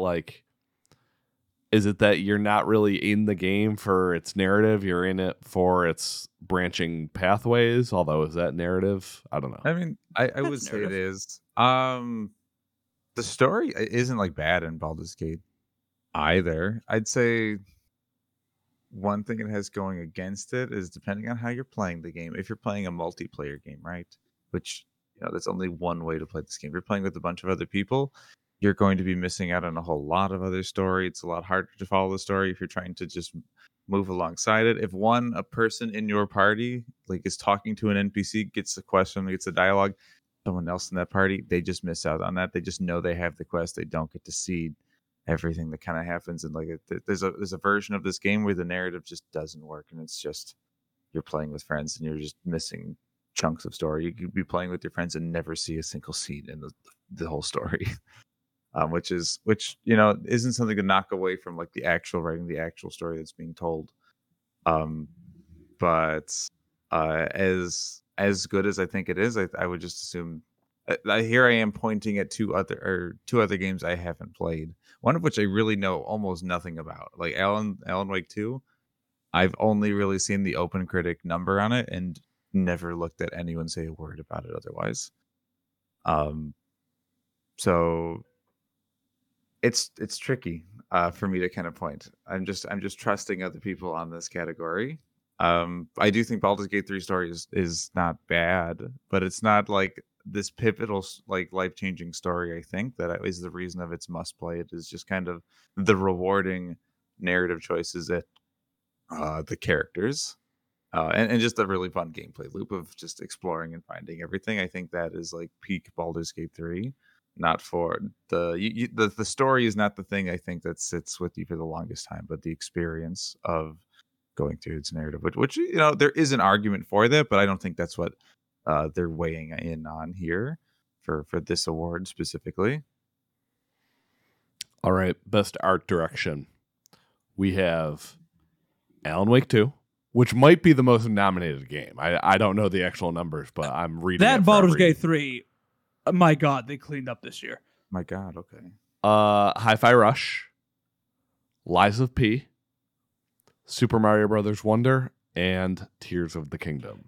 It is Hi-Fi Rush with a fucking bullet. Anyone who tries to argue anything else, you are so fucking wrong. You don't understand how wrong you are. Hi-Fi Rush, its art style is arguably the greatest part of the game, and that's not to downplay the rest of it, because my God, there are so many great things to say about that game. But the art direction in that game offers it's the environment. No, I'm going to say this. The environment in Hi-Fi Rush is constantly in motion because of the beat. It is a world that never takes a breath, other than when you're in the hideout and you're in the menus and you're going to the next mission. But when you are out in the world of Hi-Fi Rush, the environment is alive and it looks incredible. I've never played another game that just feels like I am in a currently living, breathing, existing world that looks so goddamn gorgeous and unique. It is Hi-Fi Rush. Please, this is an award I am looking out for because I want Hi-Fi Rush to win so badly. Please, Hi-Fi Rush. It has to be that game. I think if there is a game that could compete with it, I actually think it would be Mario Wonder. I feel like they might reward the art style changes. I mean, it's good. Obviously, again, especially compared to New Super Mario Brothers, it's fantastic to take it away from that game. But I don't know. I just feel like Hi-Fi Rush is so unique compared to just a very prettier 2D Mario, which, again, massive upgrade for 2D Mario. Massive. But Hi-Fi Rush is a brand new IP, and it was so unexpected. No one knew it even existed. And then for it to be as good as it was in so many different departments, it should be rewarded. Hi-Fi Rush best art direction, please. This is how Mark was on his knees begging for Nier Replicant to win best soundtrack last year. I'm begging for Hi-Fi Rush to win best art direction, as well as a few other things we'll get to. Mark, any thoughts on this category? The Alan Wake 2 Pandora's box of when I hear critics praise a game like this, and I know how they've praised Remedy games before. I'm just inclined to think that in this category also, because I mean, I as someone who played Control and understands the critics love Alan Wake 2, I think that it's gonna go over there. This is turning into a 2019 Game Awards situation where I was convinced with the way people were talking about Control that game was going to sweep the Game Awards that year. It's just going to dominate every category, and then it didn't. And I got a lot of shit for it from a group of friends, and they still reference to how I thought Control was this fucking Goliath in 2019. And I'm starting to think Alan Wake 2 could be also for the same reason. And there's definitely bigger like review numbers on Alan Wake 2 versus Control. But I don't know. I was maybe thinking Tears of the Kingdom here, but then I'm just like, no, this is just Breath of the Wild. Yeah, 2. it's the same art we've seen it. direction. Yeah, exactly. Best score in music. We have Alan Wake 2. We have Baldur's Gate 3. Final Fantasy 16. Hi-Fi Rush. And Tears of the Kingdom. Hi-Fi Rush, I love you to pieces, but Final Fantasy 16 has to win this. This, Oh my god. That fucking soundtrack is incredible. I was out for my daily walk and I was listening to some of it and I was like ready to fucking like fight the deer that I was looking at. Like that soundtrack, just whatever emotion or feeling it's going for at a time in the game, it nails with flying colors. And my god, the boss music in that game is the best I've ever fucking heard. like, I agree. I think 16 is going to get it, but like, if I, as someone like who is very much who loves a good video game soundtrack, there's like 3 songs, and they're all the boss fight songs, really, that I point out. I'm just like, oh yes, these are the songs I think that are huge. Like these are the bangers of the game, and then the rest, I'm just like, these are nice, that's fine. And I'm just sitting here, just like, hey, Octopath Traveler 2 came out this year too, guys. Where's that in this category? Oh, we'll That's get a to that game. Don't I feel worry. like people are sleeping on, like, from hearing these nominations right now. Granted, stacked year, we haven't gotten to Best RPG of the Year, which I assume that's where they give it its flowers. But Octopath Traveler 2, where are you? Hot take, don't think Tears of the Kingdom should be nominated. Oh, I might agree. I think I would absolutely agree. Like talk about things that were disappointing about Tears of the Kingdom. The soundtrack, Which you've never done before. like harped on the soundtrack. What no, you said? no. Talk about. Tears of the Come Kingdom. on! No, there is no way. You. I had a good. Yeah, good I got you, Peter. I got you, Peter. I hear you now, but it's just I'm so disappointed because I feel like at the very least of every Zelda game, there's like a song people point to that's like, oh, this is like the banger. This one's going in the history books to the Zelda soundtrack. An already crazy soundtrack library. But for Tears of the Kingdom, the one song people point to is a version of a song that's in the third form of a boss fight, which is also a remix of an enemy that I've always hated and had an iconic boss fight song. And it's just like a small portion, a like 20-second portion of a song that's just like a really well put together like orchestration of the Dragon Roost Island theme. You can just hear in the middle of a song. But like this boss fight is also so fucking easy. I beat the boss fight before that part of the song even played. You just whip it's Mark, you're veering off into portions that don't involve the soundtrack. I'm gonna you got a yellow card here. I'm just saying Tears of the Kingdom, its soundtrack is doing nothing that Breath of the Wild didn't already do. Mark, I'll go back to you here. Baldur's Gate 3 soundtrack assessment. No, I'm surprised it's nominated here, if I'm being honest. This is one of the greatest years of game we've ever had, and Mark hates it. No, it's just my favorite game of the year right now. Yeah. I still what it is, and it's not anywhere to be seen here. We're gonna have is this one of the greatest years conversation like at the end of the year. I think it'll be interesting. I think this pod is gonna have some different perspectives. I feel like I'm gonna vote in favor of it, which is weird because I normally don't play a lot of new games, and this year has the year I've played like the most new games since I can remember. Best audio design. Alan Wake 2, Dead Space, Hi-Fi Rush, Marvel Spider-Man 2, Resident Evil 4. This is a category where if Hi-Fi Rush doesn't fucking win Best Audio Design, oh yeah, that would be insane. Yep, it is another Hi-Fi Rush with a bullet right here. We should not talk about any other nominee because none of them are as good. I just want to point out this could be the first year that Call of Duty is not nominated in this category. They usually are, and they're just not this year. Yeah. Mark, I don't know if you noticed this, but I did think there were parts of Resident Evil 4 that had great audio design, but a noticeably bad instance of audio design was that you would hear an enemy and they would always sound like they were right next to you. It never sounded like they were at a distance, unless that's fair. something they patched. That's definitely something I noticed too. It wasn't something that really bothered me necessarily because you're always in pretty closed up space, or at the very least, if it's a long corridor, I'm going to see them. If I heard that noise and I was just always not sure where somebody was, that would have been a problem for me. But it wasn't something I ran into that bothered me. All right, we're going to jump around a little bit here. I'm going to go best debut indie. The nominees are Cocoon, Dredge, Pizza Tower, Venba, and Viewfinder. I am assuming Cocoon will win this. I'm going to assume Cocoon also. Shout out to Venba for being here, though. I think Pizza Tower seems fun.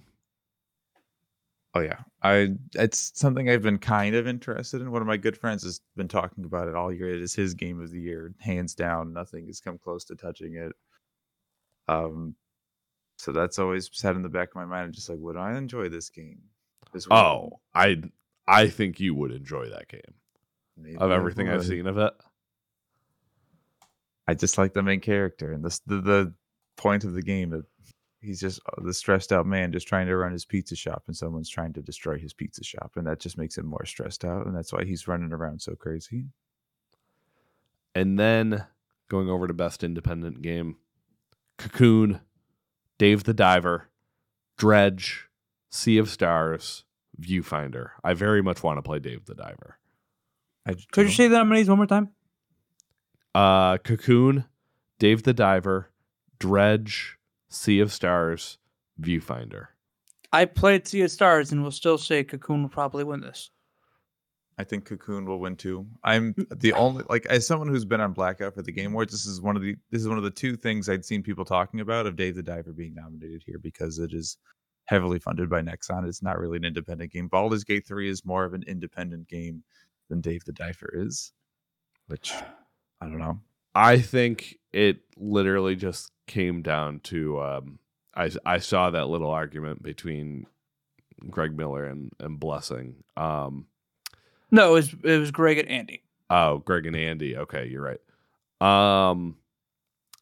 But I do buy into the fact that indie is just a genre now, and it's not at all. It doesn't care about like the financials behind things, because I mean, Stray won this last year, which easily cost $10 million more than anything it was up against.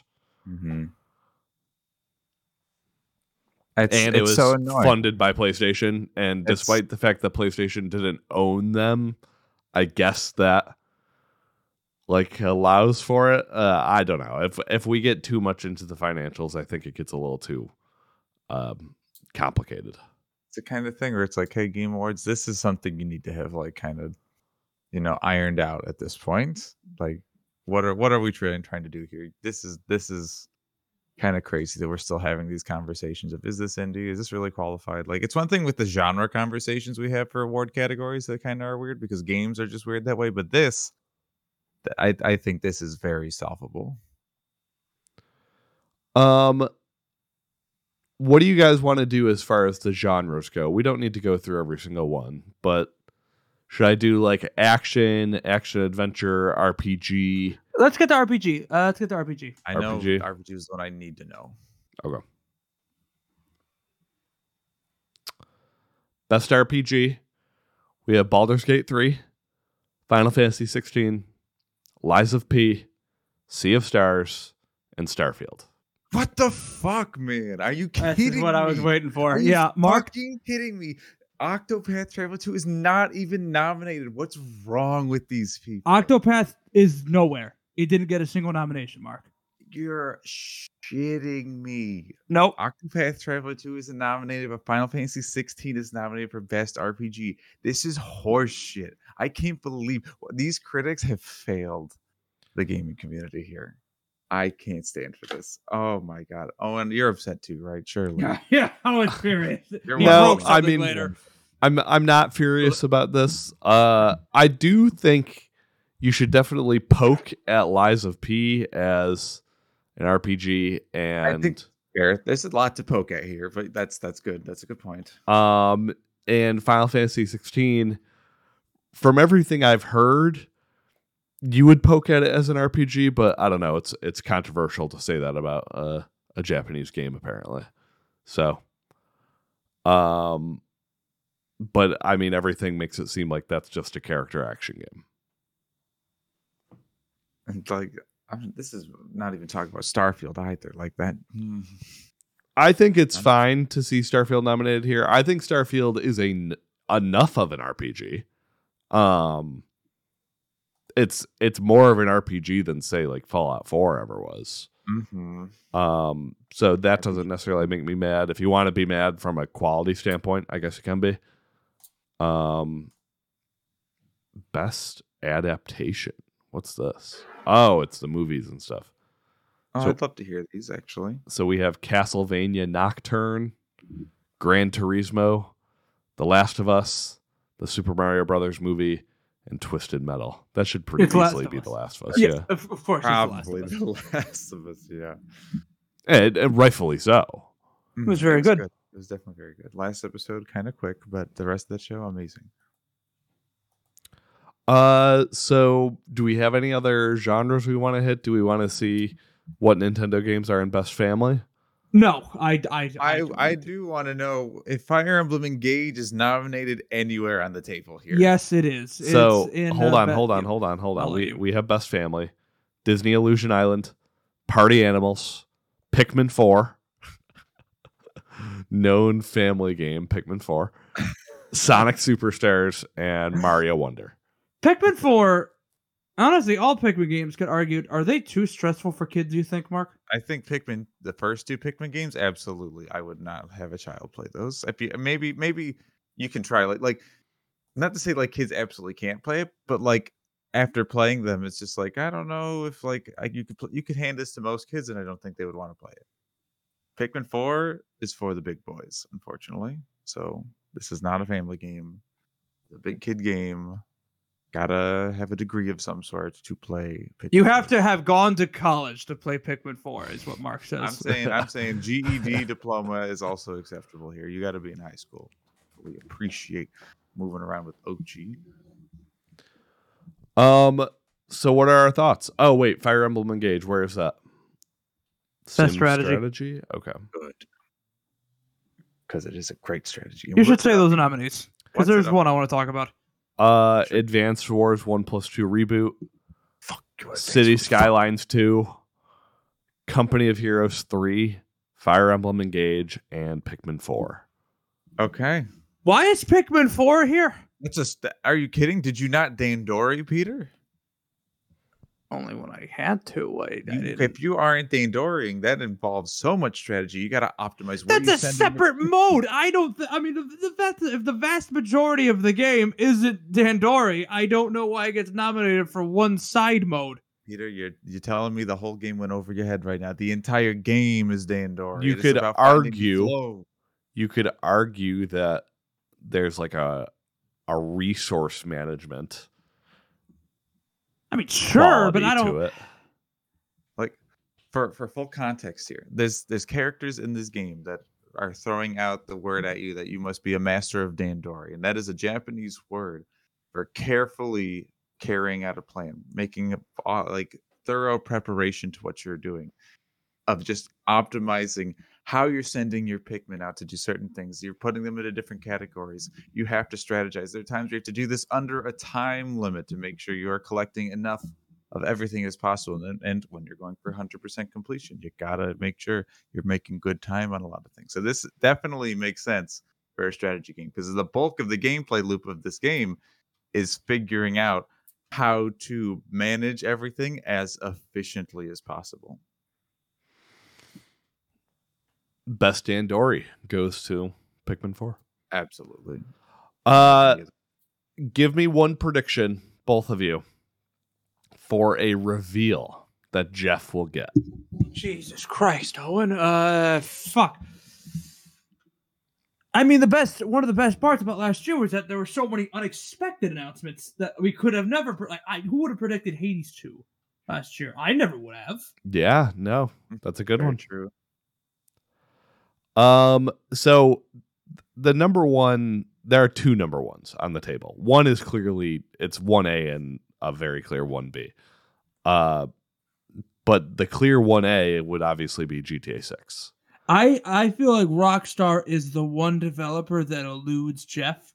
Mhm. That so many other publishers and developers love working with Jeff, but Rockstar, I'm not even saying they hate him, but they're just like, we don't need anyone or anything. We can do this however we want. Yes. Yeah. Absolutely. Yeah, no, they could say that their trailer is only being shown in movie theaters and people would go to it. Oh my god, it would be one of the highest grossing films of the year. Would be the GTA 6 trailer. I agree. I don't think it has a chance of showing up at the Game Awards. The fact that like Rockstar like would historically never even go to E3 ever is like a testament to just how much they do things on their own terms. And then 1B would be the Elden Ring DLC, which I think is on the table. Mm-hmm. I see that one. Fair. I didn't even think of that. I forgot that was kind of happening. I say we get a. No, that was last year. I mean, fuck. Mark, do we think Nintendo shows anything? Well, maybe. I don't know. What's the biggest thing Nintendo's ever brought to the Game Awards other than Smash Brothers characters? That's a good answer. I don't know the answer to off the top of my head. I feel like that's all. But I say that's all as if that isn't like a huge drop. But it's never like it where the Switch is in its life cycle. I don't think they'd bring anything there. I think they only want to show stuff at their own events. They've kind of shown their hand of what we really think the last year of the Switch is going to be. So no, I don't think we see anything there from Nintendo. It's weird that for 2024, it's like I just don't think. I mean, we've been spoiled with 2023 being 2023, but we just don't really know what's coming next year. Like, I like imagine when we get to doing the BNY Gaming League in January of 2024. I think we're all going to be scraping below the bottom of the barrel to fill out our initial lists. I do not think we'll have nearly enough games for all 5 of us to pick 10 games. Yeah, you might be right there. I definitely don't know what's coming out next year. That makes me super excited to do the league next year, and versus where we have a huge platter of games. I think it'll be more fun to do it while we're all just trying to fight for an 83. But we don't even know. I would argue the exact opposite, because I feel like next year it's like we're fighting with blindfolds over our eyes. Like we don't know where we are. We can't see each other. We don't know what the fight looks like. Exactly. I think a very intelligent reveal here, because it's allegedly coming out in 2024, would be if PlayStation showed an actual gameplay showcase of Concord at this. I think that would be wise. It brings a lot of eyes that aren't necessarily diehard PlayStation fans to it, and it could be like the sort of kickoff to their live service initiative. That doesn't mean it'll look good. We don't know. Yeah. But if it's coming out next year, you got to show this game. You got to show any of these games. Well, I mean, if they want to get people excited about the PlayStation brand at one of the most viewed, like if not, no, it is the most viewed event award show in the world right now. I don't think you bring fucking Concord. Do you bring Hollow Knight Silksong on the stage? That's not PlayStation. Stupid. Do you even know your games industry? Stupid. I'm just going in a different direction here. But I would agree with Concord. I just feel like no matter how you present that game, people are not going to latch. That's what I mean. You want to. Where it's like, I mean, if I'm PlayStation, it's like, here's Wolverine. No, I think they like that a little too much for their own stuff, though. Do they? I don't. I know he's leaving, but as long as he's still there under Jim Ryan, I don't know. Like, under Jim Ryan, it's like games as a service you should all be excited for. And if you're not, well, why would you want to play that old crap anyway? I think maybe PlayStation. Now this is maybe reading into things that don't actually exist, right? And PlayStation reads the room of the Game Awards and understands we're not going to be the talk of the night here. But what if we make ourselves the talk of the night for a different reason? And they do show Wolverine something.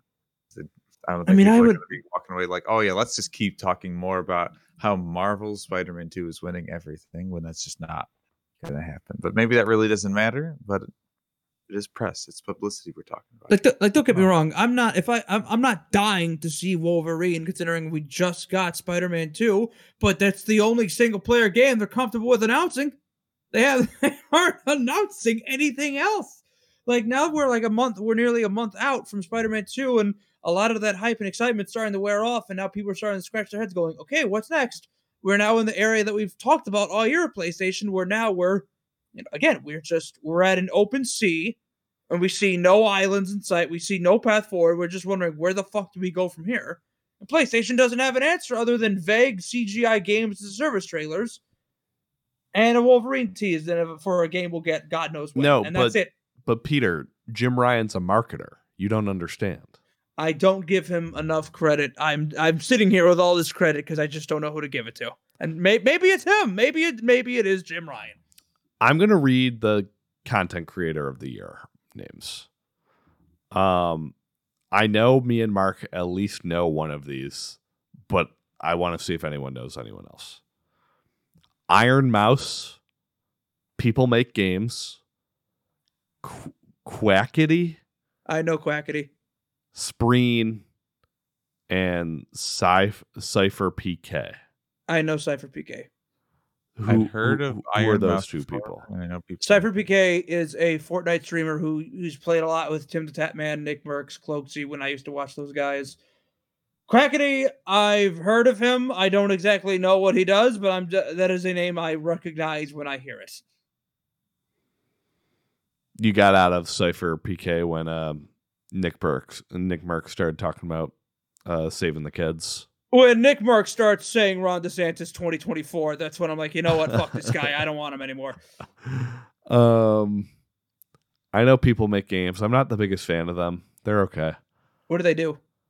They're basically just like a games media activism channel where all of their stories are about like abuse in the industry. Neat. I think that's good. I like that they're nominated for that. That's real games journalism. You hear that, everyone? And I know Iron Mouse. She's a VTuber. Interesting. Man, Owen, you just seem like you're out of touch. You tried to dunk on this category, and Mark and I are aware of two of each. I didn't know the people Peter was talking about, but I knew People Make Games and Iron Mouse, and that's it. Yeah. I guess I am out of touch. That's okay though. Anything else we gotta touch on here while we're here?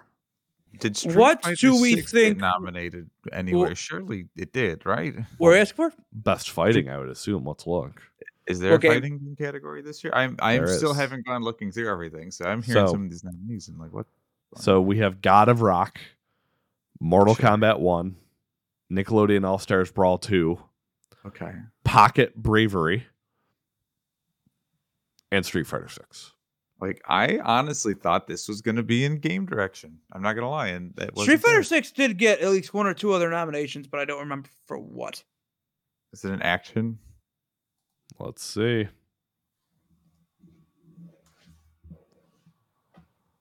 Loading. No, it is not. Okay. Action, while I'm here, Armored Core 6, Dead Island 2, Ghost Runner 2, Hi-Fi Rush, Remnant 2. Don't know why the fuck Dead Island 2 is here. I don't understand it at all. I audibly gasped when I was watching the announcements. Dead Island 2 is supposed to be solid.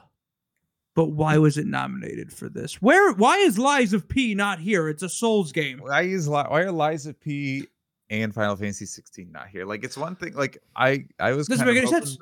this conversation wouldn't get brought up again, but we're back at it again. Final Fantasy 16, is it an RPG? Is it not? And now these nominees are just going to stoke the flames of this conversation again, where I felt like we kind of had it figured out, but then the industry's now going to say, maybe we don't. Maybe we don't have it figured out. We're going back to it. Final Fantasy 16. How fucking dare you? Hi-Fi Rush, please, but I'm not Hi-Fi Rush. I kind of want to respect to a game I wanted to try but never got around to and probably never will. Armored Core. I actually feel like you would really like Armored Core. I really, really want to try it, but money. I'll bring up a question that, Peter, I know you were initially wanting to use as a topic, unless you deny me here. Does Keighley address the current state of the industry at all with all the layoffs? Yeah, we should bring it up here then. Yeah, it makes sense to talk about it now. No, he doesn't. I don't think he does. I think he's going to get more pressure to talk about more real world events in this show. Because I don't know if you heard about the golden joysticks at all. What was happening there? No, I didn't. I heard bits and pieces. A very famous narrative designer was supposed to do a speech was supposed to present for one of the awards at the golden joystick, but she wasn't allowed to because she was told she's not allowed to talk about Israel Palestine, so she decided to not show up for that. And now people are looking to the Keighleys to be like, are we going to be able to do this here?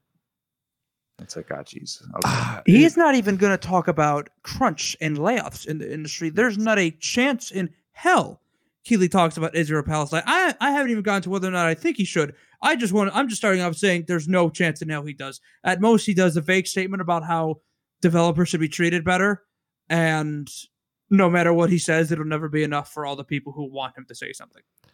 I gotta be honest. I think one of our problems in society is that we think we need Jeff Keighley's input on the conflict in the Middle East. Yeah, there's nothing Jeff Keighley could say that is going to make the IDF go, we should change what we're doing. Mm-hmm. That's not going to happen. Like this is what everyone's opinion being on the internet has led up to, and it's that Jeff Keighley must let us know what side he's on. It's he like must.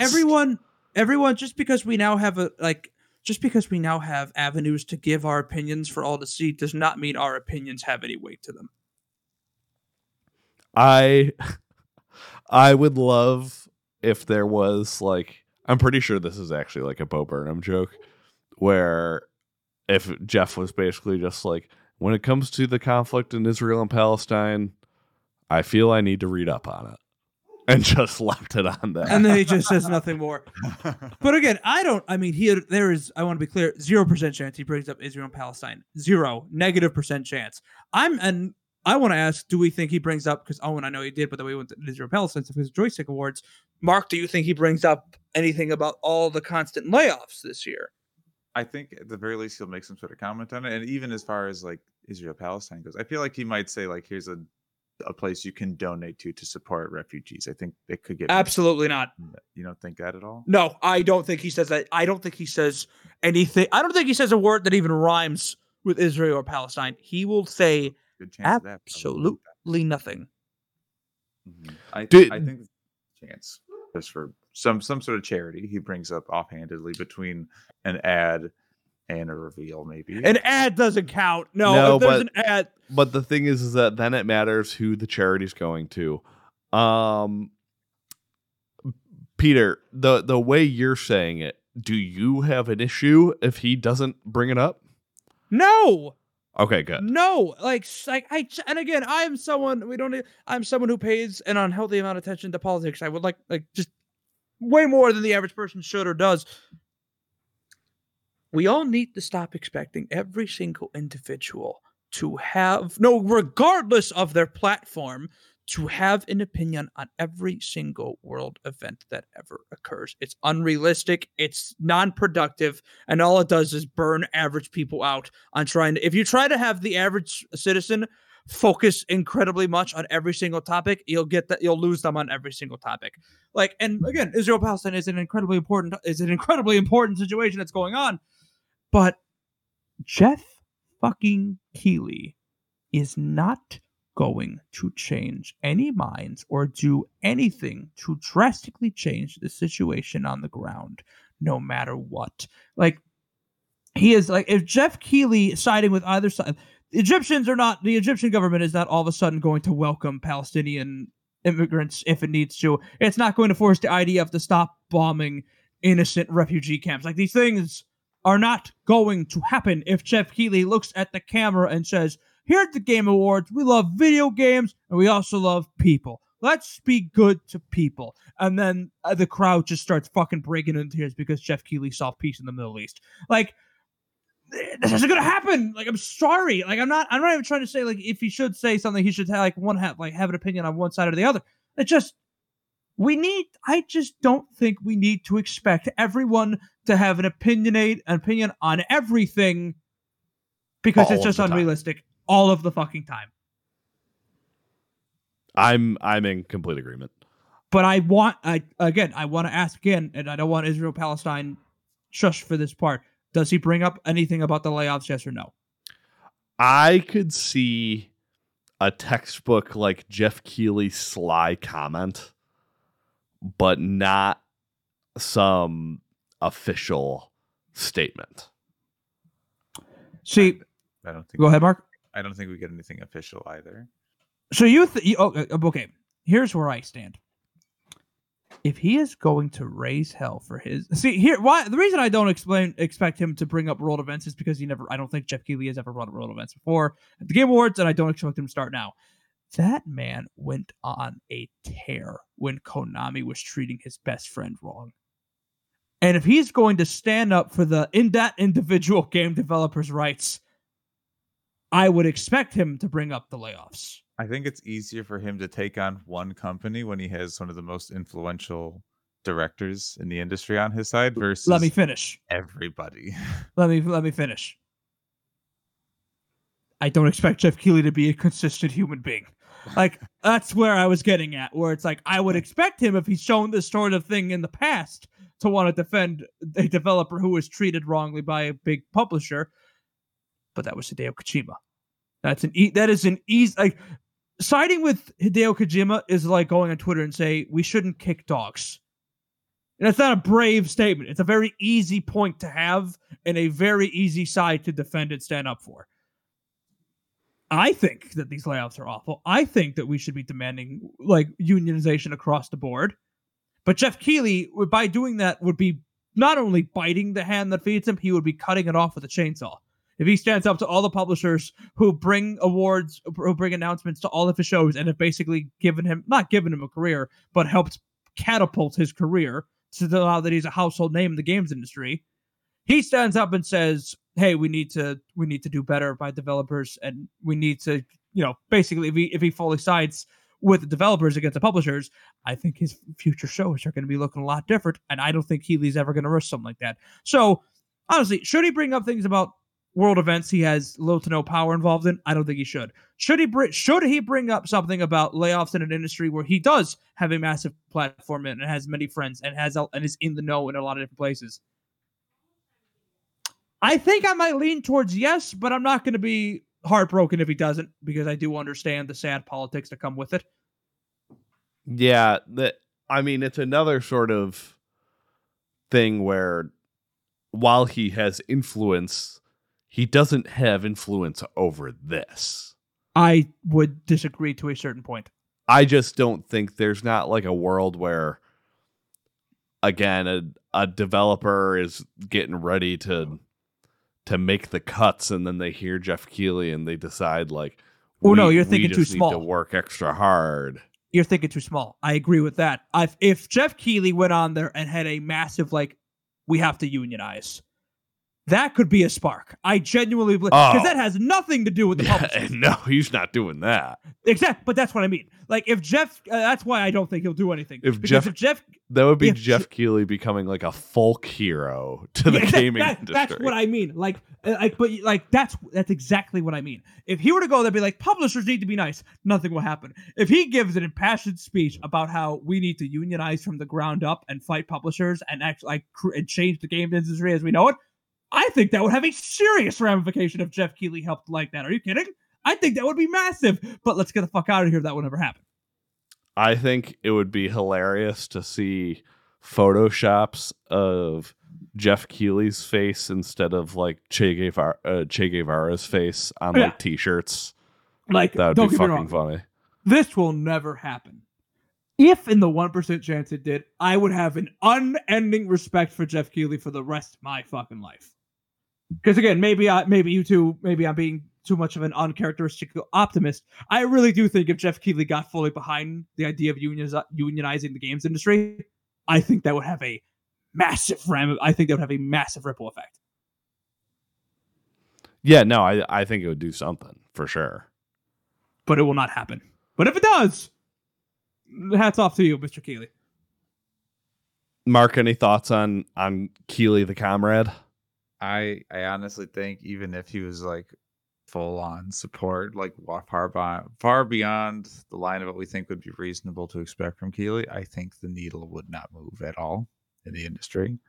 Because I think unionizing really is the only thing that's going to stop anything. That or just like a very big strike of some sort.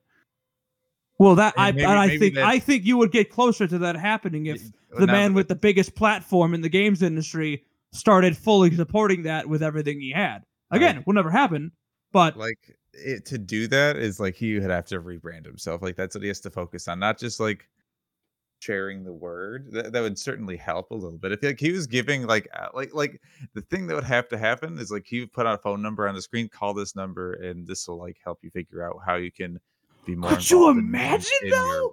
Could you imagine if he did that? I mean, I would be crazy. It would won't happen, but oh my jaw! You would have to call 911 and get a team of 5 to 6 people to pick my fucking jaw off the floor if Keighley did that. I think he'd be assassinated on the stage by like the head of like CEOs. Is what would happen in this industry. If he just did anything, providing any sort of resource to educate people on how to unionize specifically in this industry on such a scale, that would be nuts. Would be crazy. Oh my god. I do think there is no one with a bigger platform than Keighley that could help that cause than him. There is no one else in the industry that can do as much on this other than the individual publishers themselves who are in the companies who will never fucking move, because why would they? They're a bunch of fucking corporate elitist assholes. There is no one who has more power for this topic than Jeff Keighley. I feel like from the influencer category, you're probably right. But I think if someone like a Neil Druckmann came out in favor of unionization, then that would have a lot of impact. But I don't know how many people. There are millions and millions of people who watch the Game Awards are not avid games industry consumers who have even with. And Neil Druckmann is one of the few more well-known individuals like Hideo Kojima or Masahiro Sakurai. Even then, there is still a ceiling that they can reach with their already established audiences. Neil Druckmann saying that he's not going to find a lot of new audiences. Jeff Keighley, but more eyes are on him than anyone. This isn't an issue that involves more eyes. It involves the actual industry change. No, I mean, I would disagree with that. I mean, why were the UAW, SAG-AFTRA, and the WGA I feel like in part were so successful because they had such massive support from the public. Well, while that is true, the thing is that these unions don't even exist. They would need to exist before they could get support. Mm-hmm. But I mean, if you want to get public, I mean, what better way than to start the creation of unions in gaming than getting the people who play the games and buy the games to support the idea of unions for those who make the fucking games? I feel like that'd be an incredible way to start. Even then, it's not even just getting gamers on. Like I was saying, if he presented like a number, like with agencies that are trying to help inform and educate people how to unionize in their local work environments, if you've put all the people, same eyes in the same place, like enough people kind of call and like find out enough people in their own offices are also contacting these same places. That's how things kind of can get started on this small local level. I say local being to each one of these companies. you put enough people on the same page and the ball starts rolling at all these different companies. That's really where this kind of would have to start. Would it being at the Game Awards really be the thing that gets these people together? I imagine behind closed doors there already are people together at major studios. Of course, Activision Blizzard, they're there already. I'd like to think that Ubisoft has a lot of people there, but just like a big cry that could really put people in the same places, strengthen those numbers for these things to start, I think is like the most substantial thing Jeff Keighley could possibly do. And also, name me a better show me a better platform in the games industry, if not the Game Awards. There is no better show. There is no other person who could get the amount of eyes and attention than Keighley at the Game Awards. There's no one. Mhm. This would, I think, in terms of a spark, I think this would be the best shot of it happening. Again, 0% chance, but I think this is the best This is the best possible start they could have for that spark that just ignites a movement in the games industry. Like, you could argue that maybe like something like the Game Developers Choice Awards at the at GDC would be a thing, but I feel like the people who are tuning in for that Already specifically, support it. they already support it, or they're on the path already where they're going to find the union. Like, how many people do you think knew about SAG-AFTRA, WGA, and the UAW before these strikes? Very little. But because so much of the public caught wind of it, because you had prominent individuals with massive platforms educate them and talk about these things, SAG-AFTRA, WGA, and the UAW, they are now household names, or at least extremely more well-known. And even though unions don't exist, the idea of the lack of unions in the games industry, you want a good place to start telling people about how bad things are and how to start. No better place than the games industry and Jeff Keighley. Well, we're going to have to wait to see if Jeff Keighley starts a revolution at the Game Awards. No, I don't like your condescending laugh on this. I don't care for it. Of course, it's a very low chance of it happening, but I mean, name me a more realistic, better way that massive unionization starts in the games industry, if not at the Game Awards. I mean, it could. I don't expect Jeff Keighley to be like. No, I don't expect this, and I think I don't expect it either. We just went down a whole route of maybe Jeff Keighley would inspire non-game industry people to start their own unions. But we just saw this with 3 other prominent unions. You're talking about like this hypothetical world, but we live in a real world where these things just occurred. Peter, in the way that you yelled at Mark for Tears of the Kingdom, just like completely warping his mind and perspective, I'm gonna have to say that your political consumption is warping your mind and perspective. I would argue that when we started this podcast, I was Mr. Nihilist, and now you have happily taken over that role, whereas I've gotten more positive over time, what I will say. I think what I would say is that, like... And again, I do not think this is likely. It's just a possibility and something I think is interesting to talk about. Mark, go ahead. I was going to say that I think just the shit that was going on with Activision Blizzard a couple years ago, that like the industry has already had a tipping point of this could be happening soon, and like we haven't had a big step forward since then. Game developers have still not had that quality of life improvement in the workforce at all. So like there's just, it's only a matter of time until something pushes enough people forward. And I'm not saying that Jeff Keighley has the keys to make it happen, but who knows? He's got the biggest stick in the games industry. Is what I am saying. And he is not likely to swing that stick, but he has the biggest stick. That's all Mark and I are saying. I wouldn't say Owen finds that preposterous. I wouldn't say he has like the biggest platform to do something like super substantial. He has a huge platform that something could come from it. I would not bet any money that there's a guarantee this. Nor I. That's another thing. Mark believed that Zelda shit. That's why it warped his mind. Everything I'm saying about Keighley and the Game Awards and unions is not going to happen, but it is interesting to talk about. Sorry that. And if you want to go pick more categories we didn't talk about that Alan Wake 2 is going to win, we could talk about that. I mean, I got categories. I'm looking at now, and I'm actually looking at the nominees. I'm just like, why didn't you guys want to talk about that? Mario Wonder is nominated for best multiplayer. Well, because after it everything gives we into your talked platform and So- your yeah.